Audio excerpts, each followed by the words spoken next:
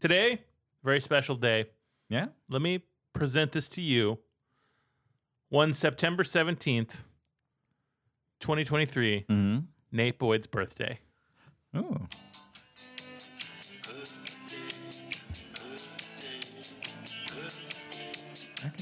There's a pretty girl's birthday coming up. It's me. She looks Asian.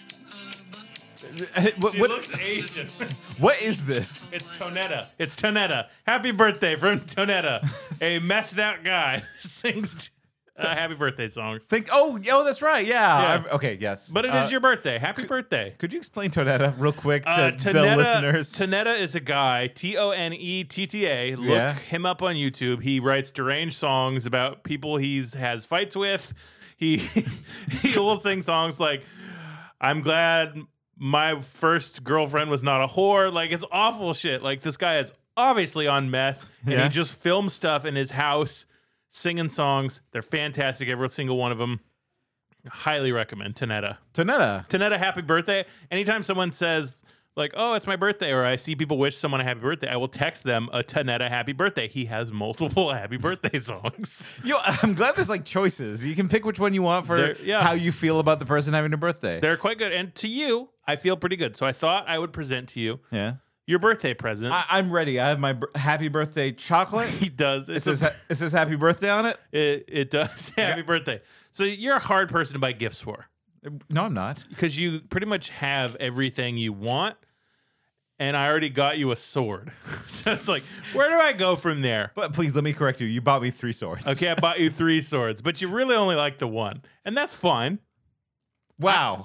It's true. My real present is judgment over receiving gifts. For Christmas, I gave Nate 3 swords. 2 swords from Kill Bill, the Bride and Bill's swords, and the red sword from Metal Gear Revengeance. That's right. The Metal Gear Revengeance hangs on a wall in this very podcast studio. Okay. The other ones you sat down in the living room and you left them there.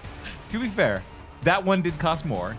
Yeah, and it does look sick as hell. The blade is red. Yeah, the blade is red, right? And also, I love Raiden now. You know, that game turned around Raiden for me real hard. Raiden's fucking sick. Like, I always like Raiden. Metal Gear Solid 2 is my favorite one. It's not the best game. 3 is the best game. Duh. But I always name your favorite Raiden. Whiny Raiden from Metal Gear Solid 2 when he's naked holding his penis. See, I would have gone with David Carradine. That's my favorite Raiden. He was Raiden? Yeah, Mortal Kombat? That was Christopher Lambert. Oh, fuck. I always do that. James Remar was Raiden. Shit. I want to live in a world where that's your Raiden. James Remar is your Raiden? He's from the Mortal Kombat 2, Annihilation. I know they do that. But Christopher Lambert. Yeah. That's it. Anyway, I got you this present. I saw this. I thought, Nate has everything he needs. He's got a bunch of stuff. Why don't I get him more stuff? Yeah, okay. It's an interest we both have. You've already got me one present, which is the a Kroll fidget spinner. Yeah, I did. Like the glaive from Kroll. It's a fidget spinner. Do you at least like that? I do. It feels a little bit fragile to spin, so I don't spin it. Oh, man. It's a little wobbly. I'm going to yell at that Etsy shop. But this was an Instagram targeted ad. I'm pretty sure after a conversation we had. So I just nabbed this from a targeted ad. I think it's cool. It's in like a VHS style box. And I get to judge you for your reaction to it. Wow. Is it pornography? Kinda, in a way. Okay. It's kind of heavy. It is. I thought it was a DVD at first. It's art. It's art. This is pretty good. It's a shadow box. Yeah. Of what a miserable pile of secrets. Tribute? You steal men's souls and make them your slaves. Perhaps the same could be said of all religions. Your words are as empty as your soul. Mankind ill needs a savior such as you. What is a man? A miserable little pile of secrets. But enough talk. How about you? It's a Dracula himself fighting Richter. I got you a Castlevania Symphony of the Night diorama for you to stick somewhere. Oh, it's got up there. It's on the wall of honor right next to my World of Warcraft CD and Parasite Eve. Yes. It's hanging up there. Well, happy birthday. Yeah, happy birthday, me. Fuck you. Why? I thought it was a good gift. Not your birthday. It is a good gift. I'm not. I I'm didn't. just saying it's not your birthday. I So know. I get to say what I want. Yeah, birthday boy, you do get to do what you want. But So, okay, then I'm going to do it. Hello, my name is Nate Boyd. I am Bruce Campbell. I'm not Bruce Campbell. yeah, and I'm Tyler McCarty. I'm also not Bruce Campbell, and this is the Bruce Campbell Podcast. Bruce Campbell. Bruce Campbell. Yeah. Bruce Okay. Campbell. Bruce Campbell. We're trying his birthday cake chocolate bar, and don't worry, It's pretty good. I'll get your secret cake out later. My butt? No, Okay. Are you ready? I'm so fucking ready. Because so we kind of just randomly picked two movies out of a hat. One was The Antful and the other was Icebreakers. I'm like, both these movies are gonna suck. Yep. They're gonna be awful. Turns out they're actually some of the best movies we've Bangers, done. absolutely bangers. Well, Like two sides of the spectrum, right? Because The Antful, legitimately good movie. yeah, well made, I'm recommending people watch The Antful. crafted well. Yeah, Icebreakers. god awful. If you're fucked up and nasty, you'll fucking love Icebreakers. Yeah, Icebreaker is legitimately one of the worst movies I've ever watched, and I had a great fucking time watching it. Yeah, I mean, so do you recommend it though? Should people watch Icebreakers? If you can derive joy from a bad movie that's not intentionally bad, that it's bad. Yeah. If you can find that funny, yes, I recommend it. If you can't, It's a pure bad movie, right? Yes. It's not like a Sharknado where they're No. trying to do that. no. It is not like a Manos Hands of Fate where it's like, this is bad and slow and I want to die, Yeah.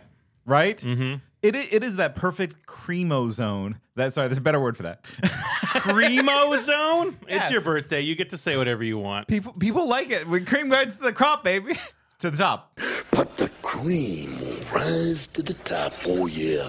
Cream of the crop yes. rises to the top. I did not know that risen cream is known as the Creamo zone. Yeah, okay. Yeah, in Italy they call it the crema. That's what this is, though. This is like the perfect bad movie. It is, in yeah. so many ways. Yeah. It's not quite a Troll 2, No. right? But it is like it's riff tracked, right? There Like, is a riff tracks. We have not watched it because we didn't want that to. we want to be pure. Yeah, when we watch movies, we don't look at what other people think about those movies or say about those movies because we want to. Except for Roger Ebert. Well, yeah, I mean, like other analysis, anything like reviews, fine, whatever. Yeah. But no, we go into this with our point of view, and boy, did we go into 2000's Icebreaker, starring Sean Astin, Bruce Campbell, and Stacy Keach Blind. You famously do not text me hardly ever. Right? Yeah. Is that safe to say? Yeah, actually, I'm going to look up. And I think the night you watched Icebreaker before me, you texted me 3 times in a row. That never happens. Yeah, okay. Do you want to know what I texted you? Yeah. Okay. This movie, Sean Astin pauses to take a bite out of a potato mid-action scene. There's no context for him doing that. And then you sent me a picture of it. He looks so guilty. Then you responded, "It's the Irish." I then said that's what got him the Lord of the Rings role, right? Uh-huh. And yeah, no. What did I say after that? Brain recognized pattern. Yeah. So Icebreakers, man, It's like funny. It's very fun. It's badly written. I'm kind of sold on this idea that this feels like if Tommy Wiseau made The Room. Yeah. If he made it like, but under like, you know, it was a union movie, like they got actors Yeah, and they catering. had quality. They had a set. Yeah, Like they had. Well, they didn't have a set. They had locations. yeah, but like all the lines are Tommy Wiseau lines, right? We should just read a line just before we even get Yeah. into it. Read some of these lines. All right. I believe you, but I don't forgive you. Leave like a man. Leave me. That one's a good one. That's a Bruce Campbell line. Yeah. We got what's the thing the goon says? Oh God. Is some goon says this. Go where? I think I'll stay. See where the storm takes us. This, yeah, it's so badly written. Like, it's hard to talk about this movie without talking about the context of where Bruce Campbell was in his career. Yeah, let's talk about Bruce Campbell. So we're covering 2000's Icebreaker with Sean Astin, blah, blah, blah, blah, directed by David Giancola, Yeah. which I assume is just some Italian moron, He's fine. some slick-haired moron who made 9 of the worst movies ever made. What did he make? He made this. When I bought this DVD, Yeah. another DVD came with it in a sleeve. Why? It was called Illegal Aliens, starring Nicole Smith. Who's Nicole Smith? That trashy model actress who died was Oh, like Anna Nicole Smith? Anna Nicole Smith. Yeah. Oh, wow. Yeah, Okay. starring her. And I didn't put it together that the same director made both of these movies. And I guess that's why they both got mailed to me. I don't know. I bought it off eBay. They wanted to get rid of them. Yep. And so this movie is made in 99, comes out in 2000. Yeah. Bruce Campbell, hot off finishing Xena. He wrote in his book, he worked on Xena for 5 years, Xena and Hercules for 5 years. That's the longest he'd ever worked on anything. It's a job. It's a job. It's a steady job for an actor. Yes. Yeah. And he became a director then, too. Sure, yeah. And then nothing. He had no movies. He wasn't, like, his star was not on the rise. When Briscoe was canceled and all these movies came out and his career just went to doing TV in Yeah. New Zealand, That's what happens when you don't get the Phantom. he didn't he didn't have a whole lot going on for him. So part of me, this movie is not mentioned in either of his books either. Yeah. Which makes me think this was either a horrible experience from, making it, or just he was in a horrible place while making it. And I think that bleeds through into the performance. He seems low energy and depressed. I agree with the second part, right? Is that I don't think it was horrible to shoot, right? Because if it was You're horrible right. to shoot, Yeah. he would mention it. He talked about McHale's Navy. Yeah. he openly admits that movie sucked shit. I think this was depression phoned in. Yep. This is the first Bruce Campbell performance that stinks out loud. It sucks. It sucks. I will still give him the benefit of the doubt because I bet you he was told to do something that he didn't agree with. Uh-huh. He wasn't being professional. He didn't say, I'm going to go out there. I'm going to be the best Bruce I can be. Right, no. He's just like, whatever, I'll read your damn lines. Yeah, because the lines, you read some of them, but there are more in this movie I'm sitting on the good ones. that make no fucking sense. And I know that Bruce knows how to write. I know that he knows how to craft a character. I know that he has energy, and there's none of that in this. He's phoning it in. Yeah. Like he got the chance to play a gay terrorist, and he mailed a performance in. It's not good. Okay. But it's very funny. Let's get in the movie because it leads directly into the thing I want to talk about. So first, Your birthday? That's right, my birthday. It's thematic in this as It well. is, yeah. I have my birthday on a thematic movie. Yeah. But the tagline I want to go over, the tagline is 20 terrorists, 500 vacationing skiers, 1 ski patrol officer. Yeah, it's not great. Mm-hmm. Or I love it when there's 2. Or this is a killer run. Jesus Christ. So the movie starts. Before we see anything, it's complete black. And in plays Beethoven's Ninth, right? Yeah. Ode to Joy. Ode to Joy. And as soon as you hear that, your brain is just, they're trying to copy Die Hard. Almost immediately. Yeah. I looked at my partner and I was like, they're doing Die Hard? Is this Out Cold meets Die Hard? Is that what's going on here? I would have gone Cliffhanger, but okay. Yeah, sure. Cliffhanger's Out Cold's a comedy. It's Porky's, but like So ski. is this? I don't naturally go right to Cliffhanger like you do. That movie's far too long. It is. It's not good. John Lithgow's great, whatever. But you go to Die Hard, and this movie is trying to be Die Hard in every step of the way. Especially with Bruce Campbell. Yes. Especially with Bruce Campbell. He's the Hans Gruber of this movie. He's all Richmond up. Except that he has no hair and no beard. We're going to sit on Grieger for just a minute. We get to Grieger pretty quick. Grieg. Oh, sorry, Grieg. Yes, Grieg. Grieg. 'Cause I thought it was Greed. Grieg. Grieg. These names suck. I hate all these names. Yeah, they're not good. Carl, Grieg. I like Beck. Beck's good. So it starts with just like kind of B-roll of skiing. Of Killington Ski Resort, a real place. Yeah, like it's a big ad for Killington. It looks like a nice place. Yeah, and this goes on for the entirety of Ode to Joy. It's No, I would say it's about 3 minutes, which is an eternity in a movie. yes, when there's credits playing and you're just watching B-roll of people walking and putting skis up and riding the swings or whatever they're called. I don't know. Skiing is a rich person's thing. You've never gone skiing? No, like I have coworkers and friends that love skiing, and it's like, oh, you love skiing? I guess you didn't grow up poor. Okay, got it. You can go skiing now. You have skiing money. I don't want to, just because I know I'll see a bunch of rich people there and I'll get so pissed off. Like I got my nails done today at a salon and some lady was complaining that they were behind and I was just so pissed off. Yeah. I hate any time that I spend any money on myself and I see other people spending money on themselves, but that's a me problem. We don't have to get into it. I just know I'm biased against skiers and wealth. Only poor sports for Tyler. Baseball, baby. A stick and a rock. Let's go. I'm more of a stick hoop man myself, but yeah. So the thing that made me sad was just like, oh man, B-roll. That's not good. So much B-roll. Right.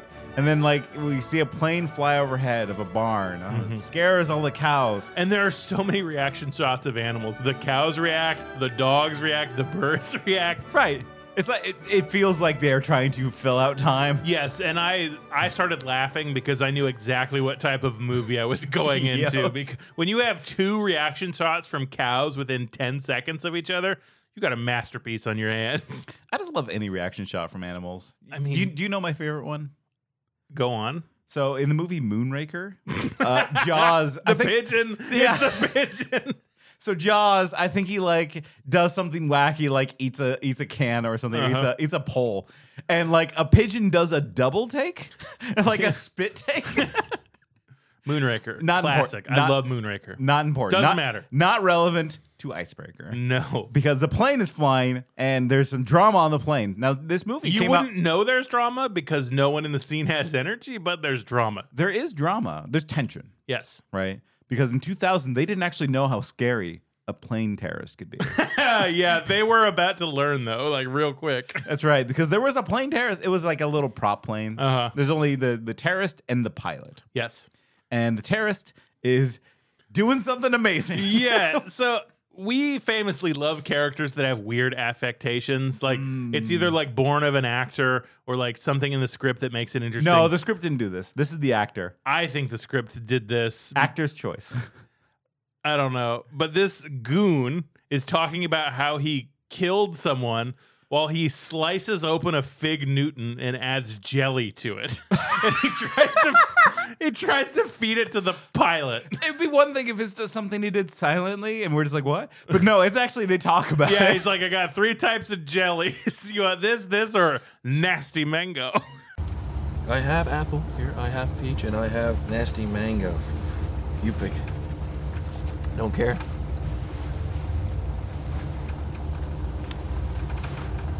Nasty mango it is. Tyler, let's hear your nastiest mango. Nasty mango. Nah. You want it nastier? Yeah, give me nastier. Nasty mango. Oh, my tongue hit the pop filter. I heard it hit It's salty. That's a nasty mango. We farted into these. Yeah, you shouldn't lick those. Oh, no. It's the nastiest mango you can think of. Not again. I'm impressed, though. That's nasty. I'm not going to top that. What is a mango? I guess it's... He's a terrorist. Yeah. He's a white terrorist. He's a white terrorist. And like... Which, back in the 90s, we still had these. In 2001, white terrorists go away. Well, he's a German terrorist. I know what he is, but you also know that that's true. Yes. Yes, I do actually. Wow. Yeah. Huh. Yeah. Weird, right? What happened in 2000? Nothing. It was next year. Okay. So, anyways, we have nasty terrorist eating his nasty mango and his Fig Newtons. Which Yeah, he's cutting it open with a pocket knife. It's not even a scary like Bowie knife or like hunting knife. He's got a tiny little pocket knife that he uses to cut Fig Newtons open. It's not threatening. It should have been a Bowie knife. Yeah. But like, hey, you want it? Like, he can do some real damage with that knife. to the soft pilot. Yeah. Family pilot. He's an up. Okay, so the conversation like back and forth. He's like, oh, I got this plutonium and I'm gonna do something awful with it. Yeah, it's gonna be real nasty what I do with this plutonium. Right, and like direct quote from the pilot is, "You're evil." Be home before you know it. Pimple faced broad be yelling at you. How'd you get your hands on that stuff anyway? I have friends shop at the black market. You're evil. Think I'm evil? I'm just an old rag. You want evil? You should meet Grieg. And like this whole scene. Just like I came right back around, got whiplash. Yep. Like I'm on board with Icebreakers. This rules. He then looks down at a picture of his family, His wife and child. right? And he just like starts staring off to the distance, and he starts plummeting the plane towards the mountain. And the goon is like, hey, what are you doing? You're going to get back to see your pimple-faced wife soon. Hey, stop it. And he goes on to like a nagging wife bit. Which I'm just like, now's not the time, dude. No, we don't need your type 5 on what a bitch my wife is. I'm crashing this plane. And like the pilot, he's doing his best job as acting. Mm-hmm. He's like, go to hell. Well, he's doing his best job. It's not a good job. What are you doing? Pull it up. Pull it up. Go to hell. And I feel like we can comment on the acting because we both done good acting. Yeah, like, you know, I always leave myself open to acting criticism. Yeah. Right? Like, you know, I will take any acting challenge you throw at me, and you can make fun of me for that. Mm-hmm. That's the actor's dream. It really is. Give me a part. Give me words to say. Give me a part and then step on me. But, you know, like this movie has just such a wild mix of like actors, like good actors, and not actors, obviously not actors. Yes. Right? And like this pilot's one of them. Yes. You know, this pilot is just some guy. This movie could afford 3 actors. No 4. Who's the 4th? You don't like Beck? Look, do I love Beck? Do I love Mark Woody Keppel as Beck? You're goddamn right I do. Do I think he's good at acting? No. I think he's effective. Have you seen him in any other movie? No. I know for a fact he's in this director's other movies, which makes me want to watch those. Yo, I'm giving him credit. He's an actor. I mean, yes. You can be good at a thing, or you can be bad at a thing you do professionally. Yeah, okay. Believe me, I know I'm a nurse. Damn. Damn. Yeah, no, this pilot, not an actor, good pilot, crashed right into a mountain. Yeah.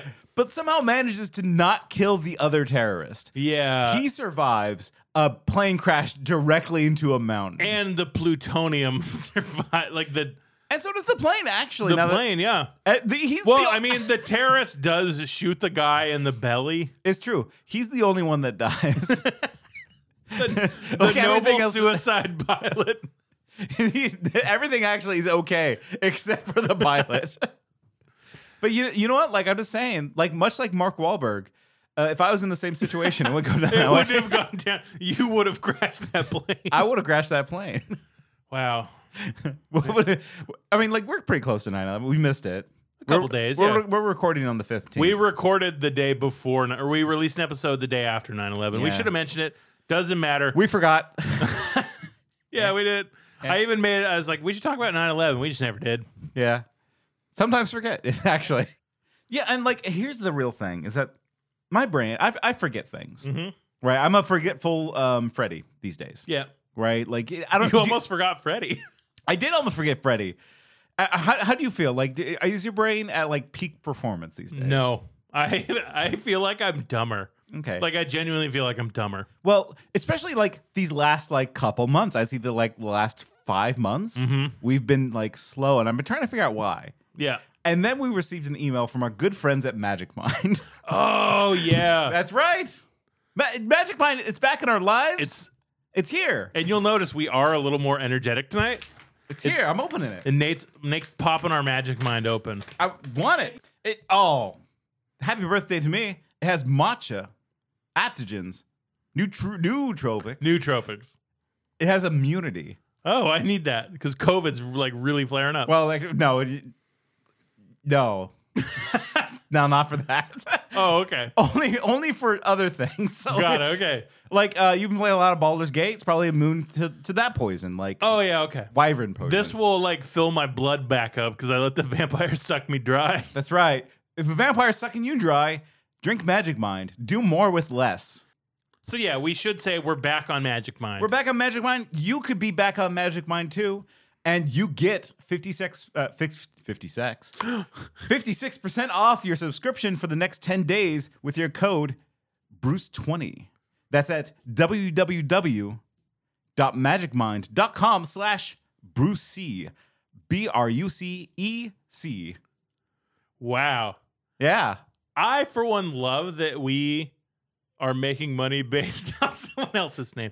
56% off. That's almost like, that's more than half. And honestly, if you haven't tried Magic Mind, I definitely think you should. Everyone celebrates my birthday with Magic Mind. Yeah, if you love Nate and you love birthdays and you want to celebrate Nate for his birthday, you better fucking crack a Magic Mind. That's right. Productivity. I'm all about it. Give me one. Stop hogging the Magic Mind. Give it. Hold on. Give it. No! You can buy it off the dang Amazon if you want, but you should go to Brucey, www.magicmind.com/Brucey and enter the code BruceC20. Bruce C20. BruceC20. I've been drinking pumpkin beer. Yeah. So It'll even it out. Here we go. I don't want to die, but I do want Magic Mind. Oh. Ooh. How is it? Honestly, Yeah. it tastes better. Oh, they improved. Like genuinely. Ah, better. Like I know we do bits and jokes, but that's actually delightful. Okay. Improved formula. That's actually good.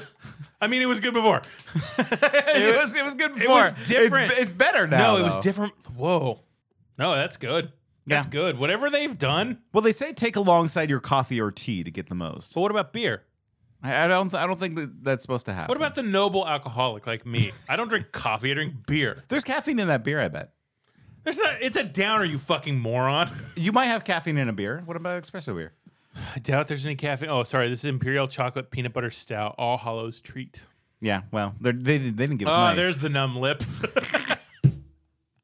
All right. I'm sorry I didn't get you a birthday cake. Sorry I got you Magic Mind instead. No, it's good. I appreciate my gift of Magic Mind. www.magicmind.com/Brucey. Why are we saying this 3 times? They're already taking too much from us. This is organic. It's mid-reel. All right. So, noble plane guy crashes and dies. Yeah. Right. As the plane crashes, we smash cut to Sean Astin knocking his water over because this director thinks he's fucking slick. He's got moves, but not the right moves. Yeah. It's like he read a film book without ever seeing a movie. Like he's written more movies than he's watched. Right? Yeah. He's the Garth Marenghi of directors. I think so, yeah. Okay. I think that's exactly it. Yeah, okay. I'm one of the few people you'll meet who've written more books than they've read. Yeah, because like it definitely is like it's a match cut, but like why? That's the only energetic scene in the whole movie is that like this next scene, like Sean Astin is fucking trying. I think Sean Astin is doing a Sean Astin. Right? He's sitting there with it's Matt and Meg. Which Matt is Ski Bum Matt, Sean Astin. He's sitting there with Meg, Suzanne Turner. Never seen her before. I don't know. She seems nice. I mean, it's like I'm not here to dunk on Suzanne Turner. I don't know her from anything. I know her from Icebreaker. Yeah, she's good. She's okay at Icebreaker. And it's happening again. But I will not stop drinking it. No, go take a Benadryl. It's okay for now. Okay, we're waiting. All right.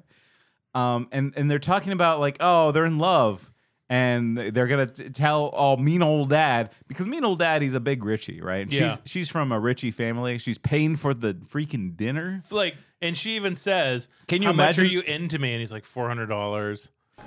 How much are you into me for? $600. And how much you owe Barry? None of your business. You're not my wife. Yet. Can you imagine the indignity of not paying for a date? I mean, Look, I could never dream of that. let's talk about this honestly. Okay, sure. Where do you land on paying for dates? You do Dutch or like every other time, or if you've been dating for long enough, you just kind of forget about it. Yeah, I think that's fair. I also have come around to like Whoever makes the most money, also fair, but pay proportionately, right? I also think that like let's just go man woman. Okay. Let's go with that. Let's go with like if you're because I know a lot of people that are straight. Sorry, I had listen to another this bite of podcast. chocolate. Please do. I think that if a woman goes on a date with you and trusts you enough to be alone with you, you like women get killed on dates. So like you should buy their dinner. Their special treat is dinner. Yeah. For like risk. Yeah, because like sorry dudes, like and I'm including myself in this even though I've never killed a woman. No, I mean we historically have killed women and maybe like I wouldn't say we. You and I, Nate and Tyler, have killed women. Maybe just throwing some money at that is a way to do direct action for women. I feel like there's a better way to do. Yeah, obviously Dutch, like you talk about it. Like, reparations is what you're proposing? Yeah, reparations for women for all of the women we've killed. Like I didn't own slaves. Yeah. That's not a Tyler problem. Yeah. But I acknowledge that people like Tyler a long time ago did, and that's not okay, and we need to fix that. I also acknowledge women are the slaves of the world. Wow. Didn't John Lennon write that? Have you heard that quote? No, I haven't. Oh my God. Wait, what did John Lennon do? There's a John Lennon quote where he says, "Women are the N-words of the world." Damn. That's a statement for John Lennon to make. That's just my thought. Let's continue with Icebreaker. Like, because Sean Astin, he's very uncomfortable that the woman is paying for things. Sean Astin, get rid of your hang up, man. Yeah, let it go. Yeah. You fucking little bitch. You fucking 5-foot bitch. Ski bum. He's a freaking ski bum. He is a tiny little man, too. Well, and also they call him a child later. But anyway, so they leave the restaurant. He's like, I'm gonna marry you, even though your dad hates me because I'm poor. We're in love. Why? I love you. Yeah. And she's like, why don't you come back to my house and fuck me without a condom? And he's like, actually, I have to get up early tomorrow. He's no ski bum. Yeah. He's a responsible young lad. But chaste. He does eventually give in. He does eventually fuck her, yes. But like they even like drive it home because she drives away in the nicer car and he drives in like the little beater. The shitty car that won't start right away. Yeah. Yep. Like I like that. But 3 cars leave the restaurant actually. The third car is by Timmy the terrorist. He has a name. His name is Timmy. He is Timmy the terrorist. Yeah, Timmy the terrorist who survived the plane crash steals a Chrysler. Yeah, and drives immediately to New York City. Yeah, that's right, New York City. Because we see the Twin Towers. I remember we were watching this and I leaned to you and said, what are those 2 tall buildings? Well, so one thing we did forget to mention in the plane is that like he's like, you want to see real evil? You should see Grieg. Yeah, you should see Grieg. And like my heart, I love that shit where like all like the terrorists and nasty people are talking about like their boss. Where it's like, we can't cross that boss. Mm-hmm. Like he could be like literally just like eating a baby. Yeah, he's like, yeah, but like, oh, Grieg? Oh, I can't. He's evil. I've seen this guy watch videos of dogs being put down. He donates his whole paycheck to pedophiles. Like he's awful. Like, he's evil. Yeah. And so what does he do? He just immediately after plane crash drives to Grieg. And my mind is dying here because it shouldn't. Well, yeah, because you didn't have the magic mind. I did. Yeah. Well, the writer didn't have the magic mind because no. The whole point of this movie, the whole like plot, is surrounded by the plutonium that this plane was carrying. Yep. When he crashed on the plane, he was in next to the plutonium. Mm-hmm. Why didn't he take it? Why didn't he just like, I'm gonna take this with me to Grieg? Well, plutonium's very heavy, and his head hurt. We can't talk about plot holes, otherwise the movie wouldn't exist. I know, but like it's a chronic problem. The movie keeps on trying to find excuses to keep the plutonium there instead of the ski resort where they filmed the movie. Instead of just taking it away. Like there's a better way, is all I'm saying. And there is. We just have to ignore it. David Giancola could not figure it out. Just say like, oh, it's leaking. We can't move it when it's leaking. There's problems actually when it leaks like this. Yeah. It doesn't matter. And listeners, when you watch this movie, close off that part of your brain. Yes. You'll have a better time. Stop trying to think of the world as cause and effect and just think of vibes. That's right. The vibe of this scene is a helicopter flying over New York. It looks nice, right? The city lights. Except Timmy the terrorist is hanging from the fucking helicopter. I love that. I do too. I love a dangling goon. He's just dangling over there. He's just like, he just wanted to be nice to the boss man. He's just like getting tortured. Mm-hmm. Right? We get our entrance for Grieg. Carl Grieg, played by one Mr. Bruce Campbell. Yeah. Striking look. Yeah. Head completely shaved, like white supremacist style. Yeah. Oh, he's that kind of terrorist. No, he's not. He's a differently. He's sick in a different way. He's gay, yeah. Wait, hold on. I didn't say that. Well, he is gay. No. Wait. You're telling me the goon who says, "I'm not going to leave you. I want to see where the storm takes us." Okay, yeah. You know what? He is gay. He is queer coded. You're right.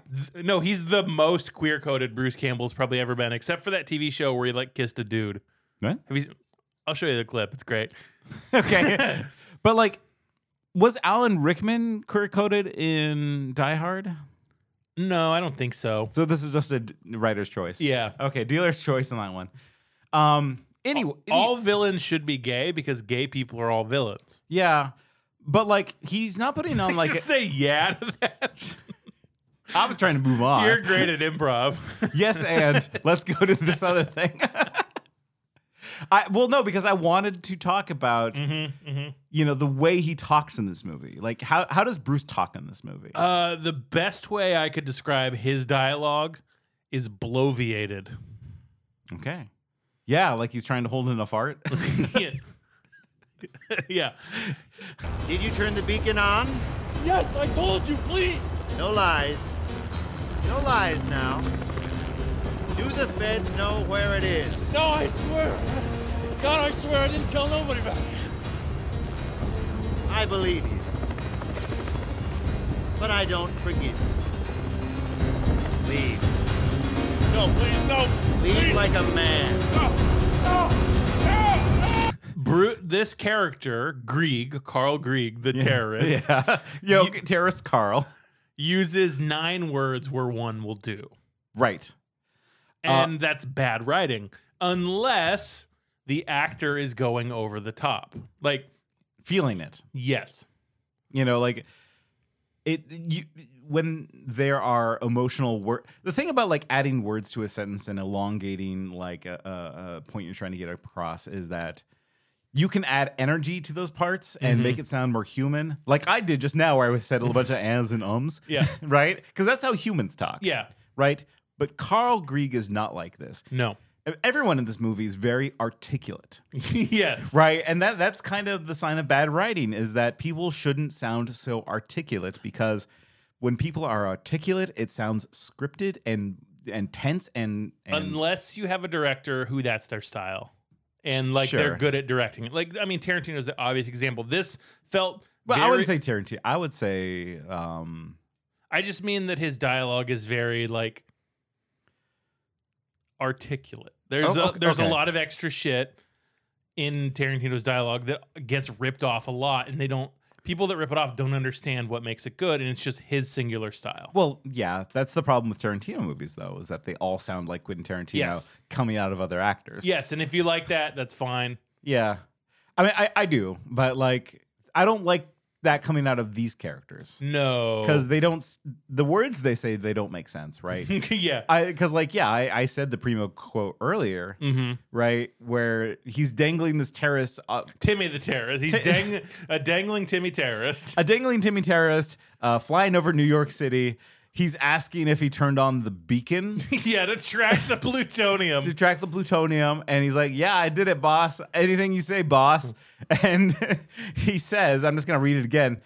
I believe you, but I don't forgive you. Leave. Leave like a man. Leave me. Leave. No, please, no. Leave like a man. No. Leave me!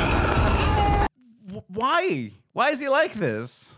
I think the director was trying to make an overwritten, like, melodramatic gay character. Like, I genuinely do. I think if Bruce cranked up the gay for this, the movie would be a masterpiece. Make him a psychosexual villain, like Yes. Skyfall. Yes, or Bennett from Commando. I love Bennett. Bennett's the fucking best. That Bennett could lay, I was about to say... He could lay pipe? No, Schwarzenegger laid pipe into Bennett. I was trying to make that joke. I didn't know how. Thank you. Yeah. He's just got to let off some steam sometimes, When Schwarzenegger lays pipe and you let steam off. Oh, I'm going to shoot you in the balls. He should have been that, but like it just felt like he was both depressed and held back. Low energy, because there's a lot to the character of Grieg. You were wondering that earlier because we find out Grieg has like some awful illness. It could be cancer. Yeah, it could be AIDS. He's it could be shooting anything. up. He's got a shaved head, which makes me think like chemo. Yeah, or like end stage AIDS. Sure, but like. He can't. It's not a choice that he's bald. It's like his affliction made him bald. Yes, and he's constantly talking about it's like I don't have much time left. Like there's so much dialogue in this movie from Bruce Campbell about how he has little time, how they have to hurry. There's no more blue skies on my birthday. Right. You better. You always ask that. You never answer. I'm dying, my friend. There is no better.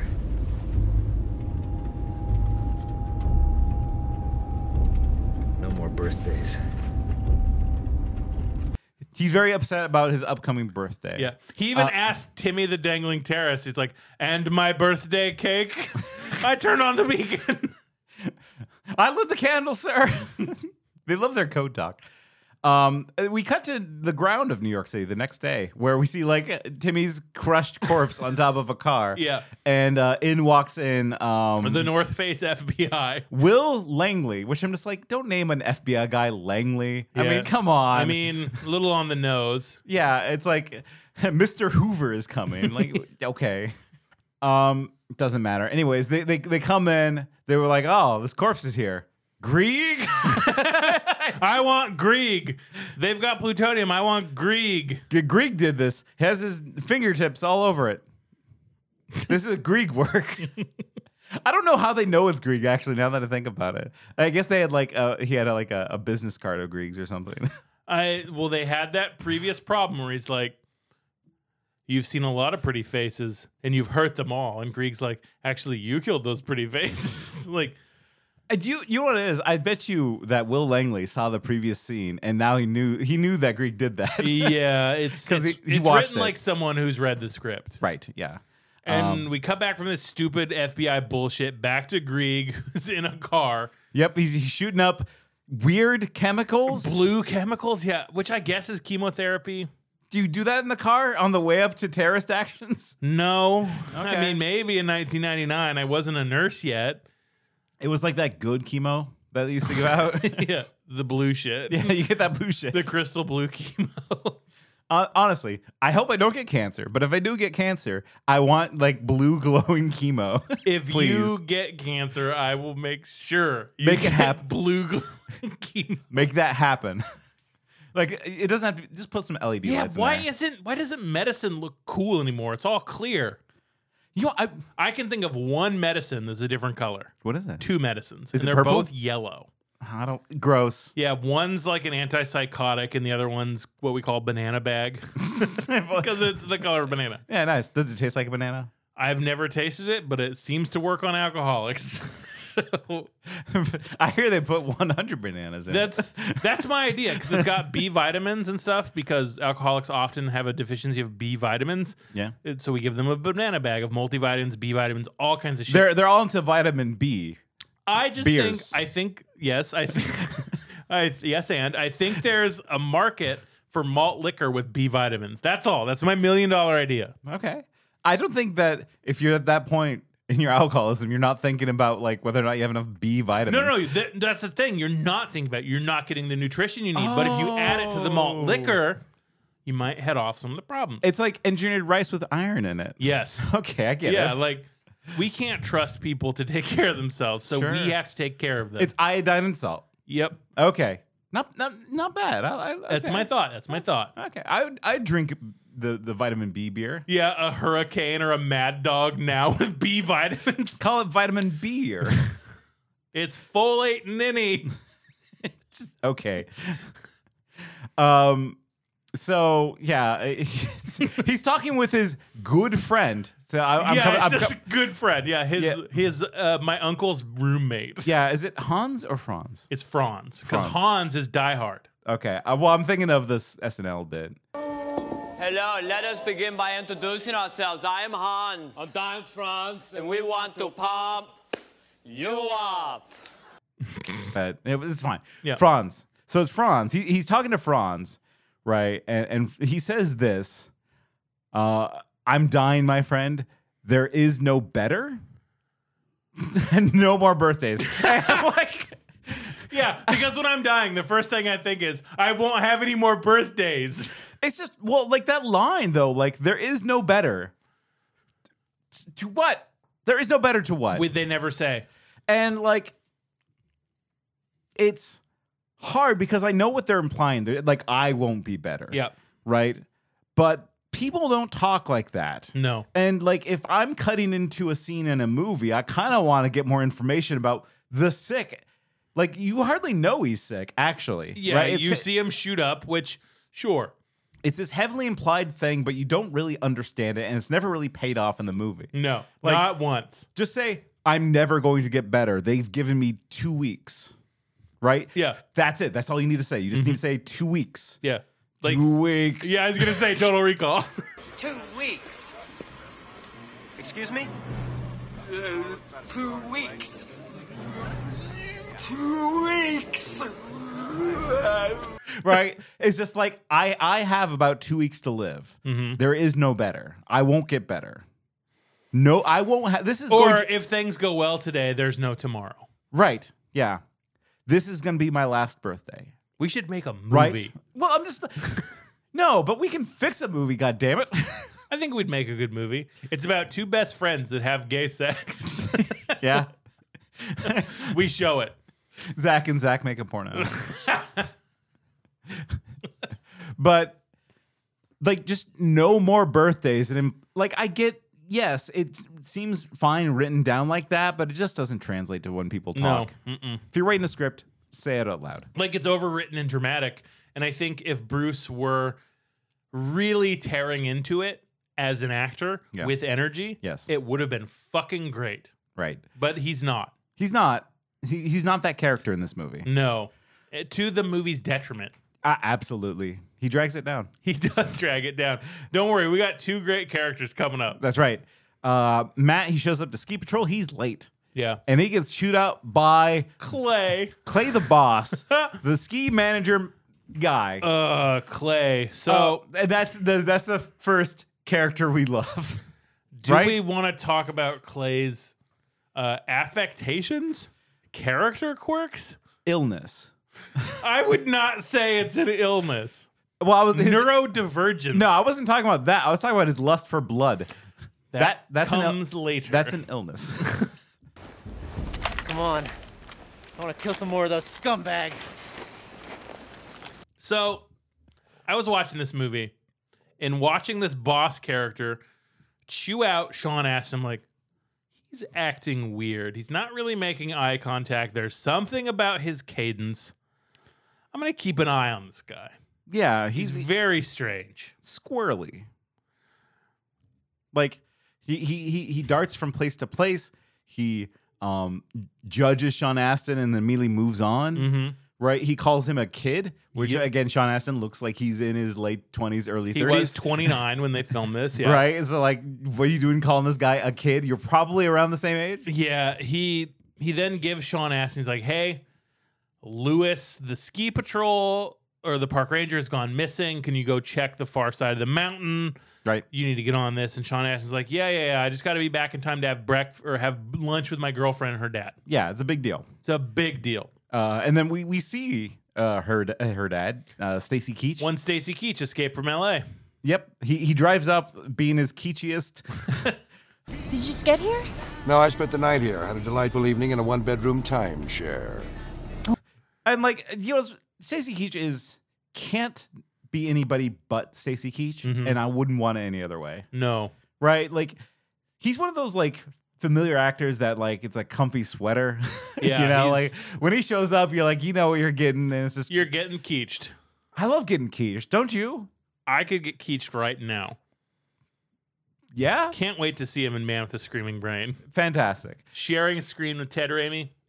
Well, and I think part of it is just like his voice and the way he acts. He does have the smokers like timbre to his voice. Yeah, like I would actually want to listen to an audiobook that he's Oh yeah, for sure. right. Yeah. Like he has that kind of like smooth, like a why I'm farting on names. I didn't. I'm sorry. I drank the Magic Mind. You drank all my Magic Mind. I know exactly what you want to say, but I won't say it because Magic Mind's made me evil. No. Last season Community. Why can't Keith David? God damn it. That hurt. Stacy Keith David. I mean, yeah, like Stacy Keach has a Keith David affectation where it's He like does. that voice. You're like, I know that voice, and I'm feeling good. Yeah. Welcome to hell, motherfucker. Could you imagine Stacy Keach saying that line? Yeah, we need a white Tales from the Hood. What is it? Tales from the Suburbs? Tales from the Trailer Park. Oh, I mean, yeah, that's probably more fitting. Yeah, I mean, come on. Tales from the Trailer Park starring Stacy Keach and the Devil. That would. Oh my God. That would fucking rule. I'm sorry. That would be great. We need that movie fucking now. No, it's too late. Is he dead? He's old. So's Keith David. Well, I mean, Keith David still looks great, though. He's younger than Stacy Keach. Do you know Keith David's Instagram handle? No. Silver Throat. Damn. He knows what he's got. He does. He's great. I love Keith David. Anywho, like he's like, boy, I hope that we don't meet Matt on this trip. I hate Matt. He's such a bum. He's a bum. He's a loser. God, are you still dating Matt? That would suck if you're doing that. You're my little girl. I want the best for you. And she's like, oh, daddy. But like he does bring up that his wife died. Stacey Keach's wife is dead. Which I get it. You don't need to bring it up if it's not going to be a plot point. Right. Don't talk about it. No, you don't need extra shit. We really don't need to have the extra shit around angry dad. No. He's fine just being angry dad. Stacy Keach can be an angry dad. I've seen Titus. God, I have a weird like fondness for Titus that I don't understand. It was like a thing I saw a lot of because there was only one TV in the house. I feel vindicated because I liked Titus more than that 70s show. Me too. And look who turned out okay. You know what? We don't know actually about Christopher Titus. What's he doing? Oh, fuck. We're going to assume that he's okay. And if he's not, we disavow him. We still love Stacey Keach. We're not going to write no letter for Christopher Titus. No, nobody's writing letter to defend Christopher Titus. He seemed fine, though. Christopher Titus is my mentor. You should not send him to prison for vicious rapes. Yeah, no, Christopher Titus pointed me towards drugs. Anywho, we then see a secret meeting with Grieg and Sandra. Yeah. And the Canadian goon squad. They call out that they're Canadians, by the way, which I think is funny. And it's funny because Sandra has a British accent. Does she? Yeah. I thought she was German. All the equipment's already on the summit with my people. The copter's standing by. In and out time, 30 minutes. We move out in 10 minutes. The summit restaurant is positioned strategically. You can monitor the operation from there. I admire the efficiency of your operation. Thank me when you have your cargo back. So what did you boys lose up there? A little powder, perhaps? No, something infinitely more fascinating. She's got some kind of accent that's not Canadian. Yeah, I mean, I just think Canada, you really need to like do some like terrorism. Because like No, you don't. no people that deserve they like do it to like villains. They tried those truck convoys. Yeah, okay. Oh, but that's white terrorism. We don't do that anymore. It's just it's funny to me. Like the idea of like Canadian terrorists out for hire is just it's funny. I'm sorry, Canada. I don't know why it's funny, but it is funny. We're gonna blow that town up there, then, eh? Yeah. Gross. Eating their Tim Hortons, making a fertilizer bomb. Can't get your plutonium. No, I went yeah, higher, no, you can't do it. Plutonium. I'm from Ontario. Doesn't matter. They meet up in a barn. They have like a little standoff for whatever reason. I don't understand the standoff. Well, because the deal was changing, I guess. Which I don't know, and I should know. I watched the movie twice. Yeah, I don't. We just watched it. We should Yeah. know. Yeah, she's like, and then the cops show up. Well, it's the problem of they knew that they needed to have a tense relationship between the hired guns and the terrorists, But they didn't. But well, like They didn't need to have that. They could just like, yes, all praise Allah, because that's terrorists now. yeah, no, I think they do. I think there needs to be more to this terrorist group. Right, but you got to give them a good reason to like be tense. You can't just have them jump into pointing guns at each other because they're bad guys. Give them a reason. It's very funny. Be like, oh, this is only half the money. The other half is when the job is done. Well, So- I'm taking the other half now. Click, click. I don't think that Sandra is a bad guy. Can I make the case for Sandra? Please. Sandra is the lady terrorist with an accent of indeterminate origin. The cops are coming, closing in on this barn they're in. Yeah. And she says, I'll get you out of here. There's the worst car chase scene in a movie I've ever seen. Too many cuts, boring, bad. It's like the cops are following a drunk driver. Like he just like for no reason runs into a ditch and then comes out. Yeah, he's hits a car and then comes back. Somehow it's worse than Ballistic X versus Sever's motorcycle chase scene. It's bad. Okay. We come to find out, cut to Sandra and Grieg walking through an underground quarry. Yes. And Sandra says, this was actually used in the Underground Railroad. Ingenious. Not really. That barn was part of the Underground Railroad. It was hidden so well that the passage was only discovered when miners accidentally broke into it in the 70s. I love this movie. Because like there's two things that are wrong. Three things that are wrong, actually. Do you want to try to guess the three things? Let me say this bit, because I watched this movie. When she said this was used in the Underground Railroad, my jaw flew through the floor, and I felt like I thought, there's no way. There's no way. I'll admit this. I'm being vulnerable on your birthday. This is a present for you to make fun of me. Okay. I pulled out my phone and I said, is the Underground Railroad underground? Because I knew it wasn't. I knew it was not. So that was the first thing that's wrong about that statement is that it actually wasn't underground. No. Number two is that it wasn't a railroad. It wasn't like a train, because like they went from like the base of the mountain to the top of the mountain. Yes. They took a railroad.